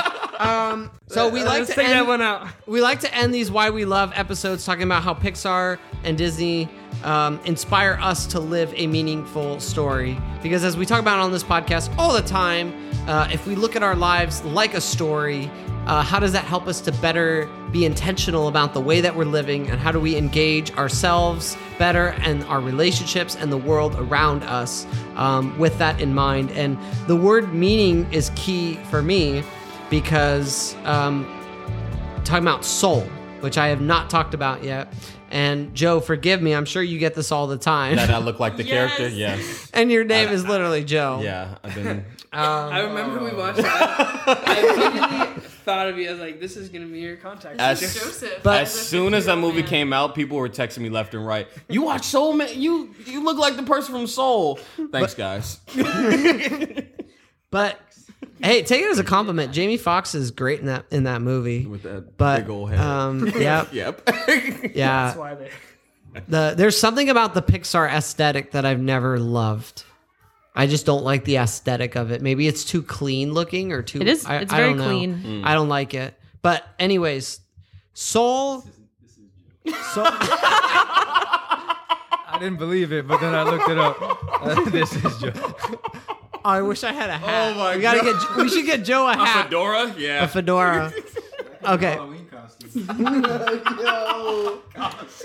So Your kids could be the little blue things. Oh, that's good.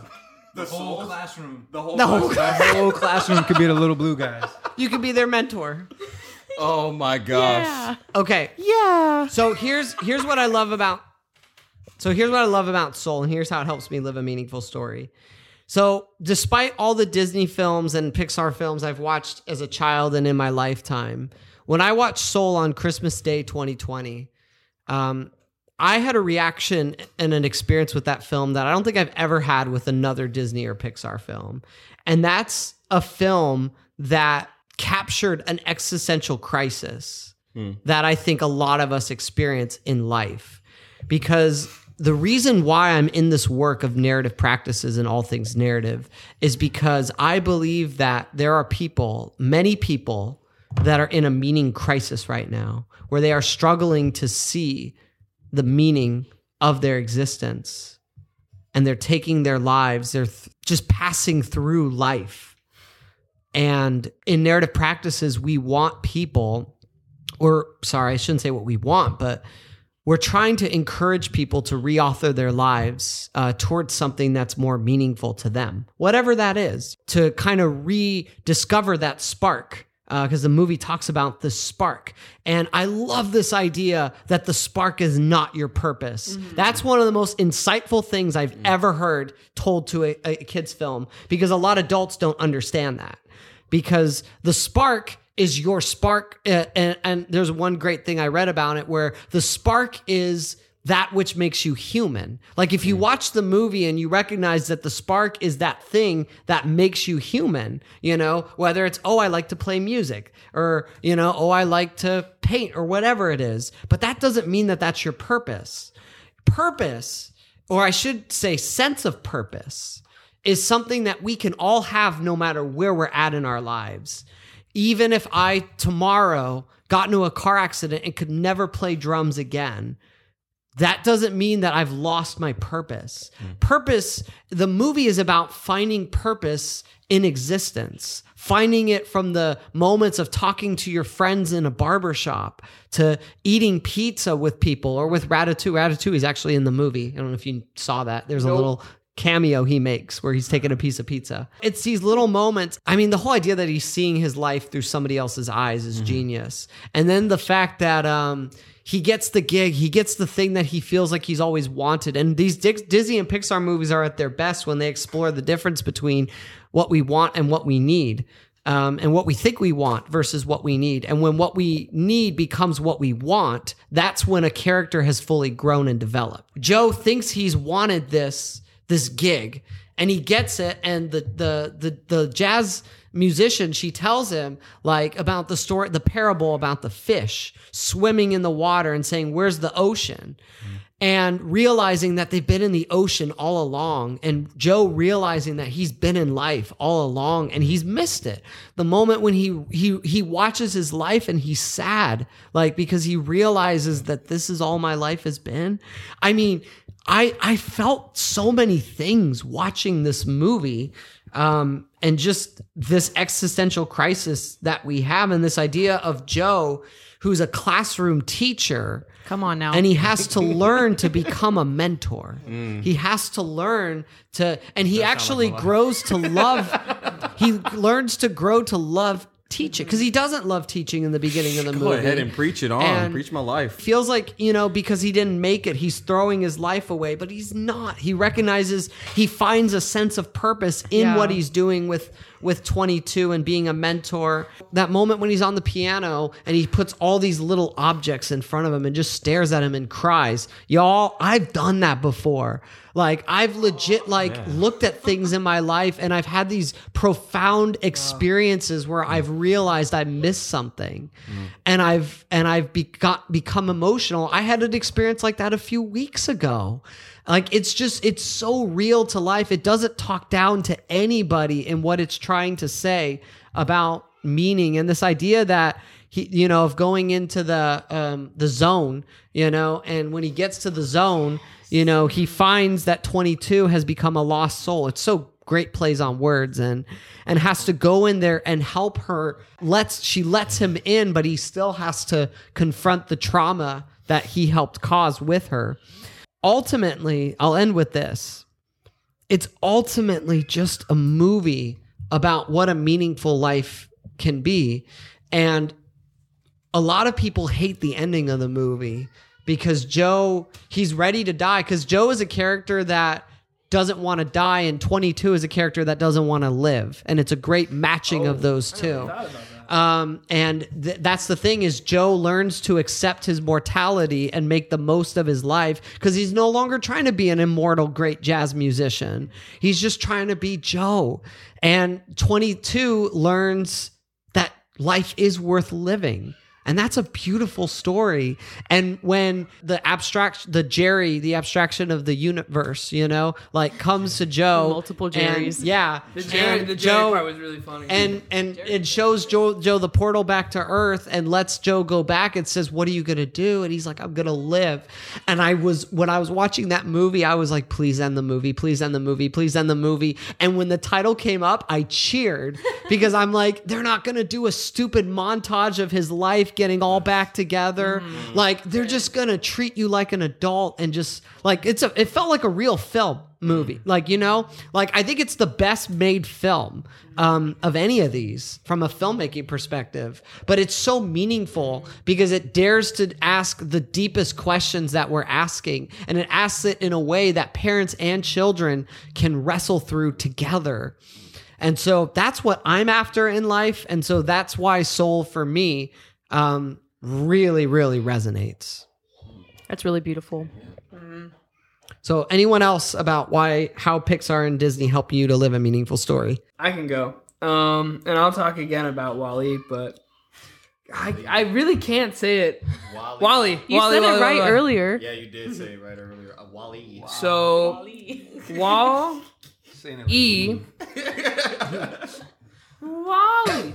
So, that movie helps me live a meaningful story, and I really related to the themes that it was talking about, and a bit about that was also in Soul, where he's just enjoying.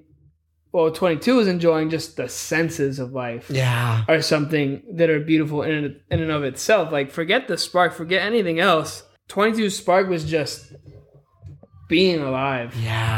And just enjoying the marvels. Do you ever felt like sometimes you pass by those moments and you're always just trying to get to what you think is the big thing, but you're missing the other things which are the big thing? I do feel like that sometimes, but I feel like I make it a pretty big part to enjoy those things. Yeah. Like I feel that when it comes time to slow down and just look around and be happy with just the things that I can discover that are new and be curious and look at what has been put there right in front of me. I feel like I do a pretty good job of that, and I take a lot of joy in it, and it's what has given me a lot of strength and a lot of patience. That's why I started crying the other day in front of y'all. When you were that was one of those moments for me where I realized I will never have this again. Yeah, wow. And I was trying to pull like what you were saying. I was trying to take it in and not rush past it because I've been tempted to rush past it and just get to the next chapter. When you rush past what you rush towards what you're supposed to do, you die early. Yeah, that's what was in WALL-E. Like everyone is dying quicker. That's what they have in commmen. They are just following directive and perishing. All the robots before him perished, but he still did what he was supposed to do, but he enjoyed life. Wow. He made discoveries. He was curious. He had fun. Yeah. Like joy and the stress of life will kill you very quickly.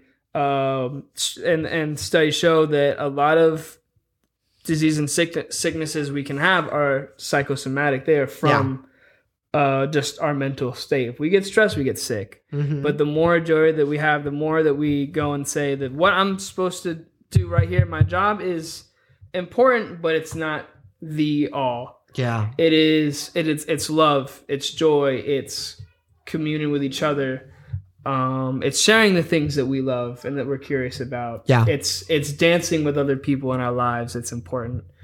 It's beautiful. And so that reminding me of that, and Soul reminding me of that, and Ratatouille reminding me of that. Mm-hmm. Yeah. He's like, you're not a thief. Like a thief takes, a cook makes. Yeah. And he's talking about how humans are so much more because they don't just have or get, they create.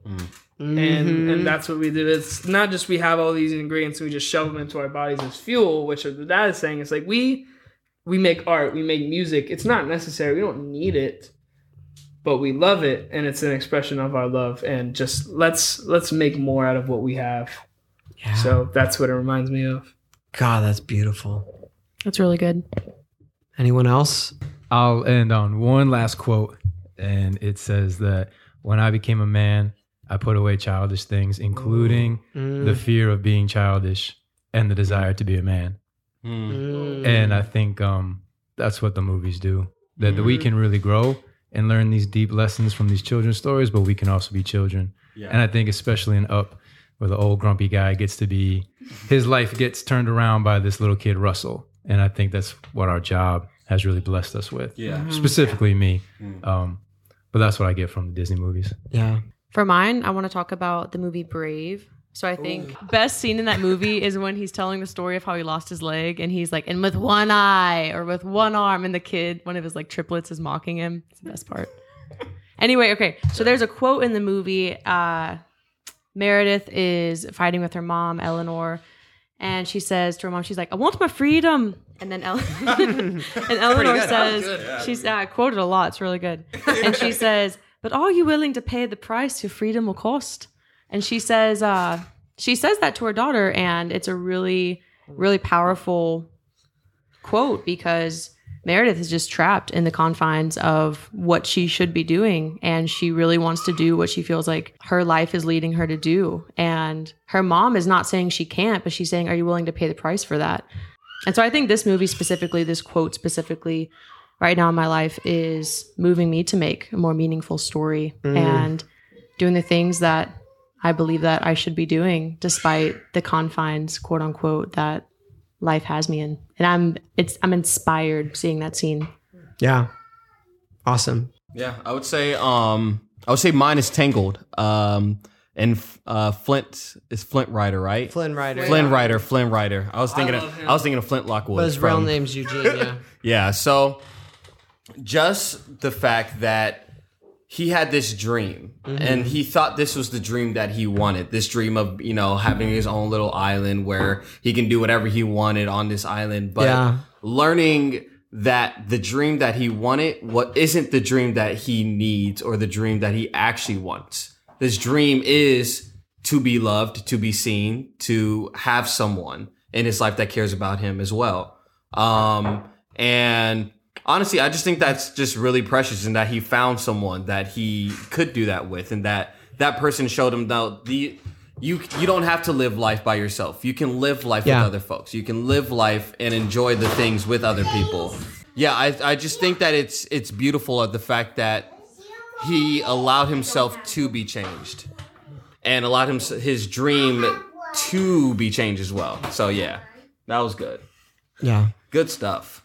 The kids are restless. Yeah. I think that means it's time to wrap. Right. Autumn, do you have anything you want to say on the podcast? No? No, yeah. Any final thoughts, Autumn? Close us out. Okay, if you want to be on the podcast, say something. Hey, Autumn, what's your favorite Disney movie? Hi. Hi. Anything else you'd like to say? Yeah, no. Okay. Thank you for being on the All Things Narrative podcast, Autumn. All right, so we're going to wrap it there. Thank you guys so much for being on. Claudia, thank you for joining us for this discussion. Yeah, thank for you why for we love having Disney me. and Pixar animation. And you guys get a break next month. Next month, Ryan and I are going to talk about Lord of the Rings and Narnia. So that'll be a blast. So feel free to join us there. And these guys will be back. We'll be back for a Why We Love in August on the 60th anniversary of a certain fictional character. Oh, if you've listened to the previous episodes, you just might know who that is. So, Spider-Man. Is it? Yes. Oh, Hey, guys, please okay. cut this out. Spoiler. Oh, was it a spoiler? Oh, No, it's okay. okay. Now it is. Oh, well. But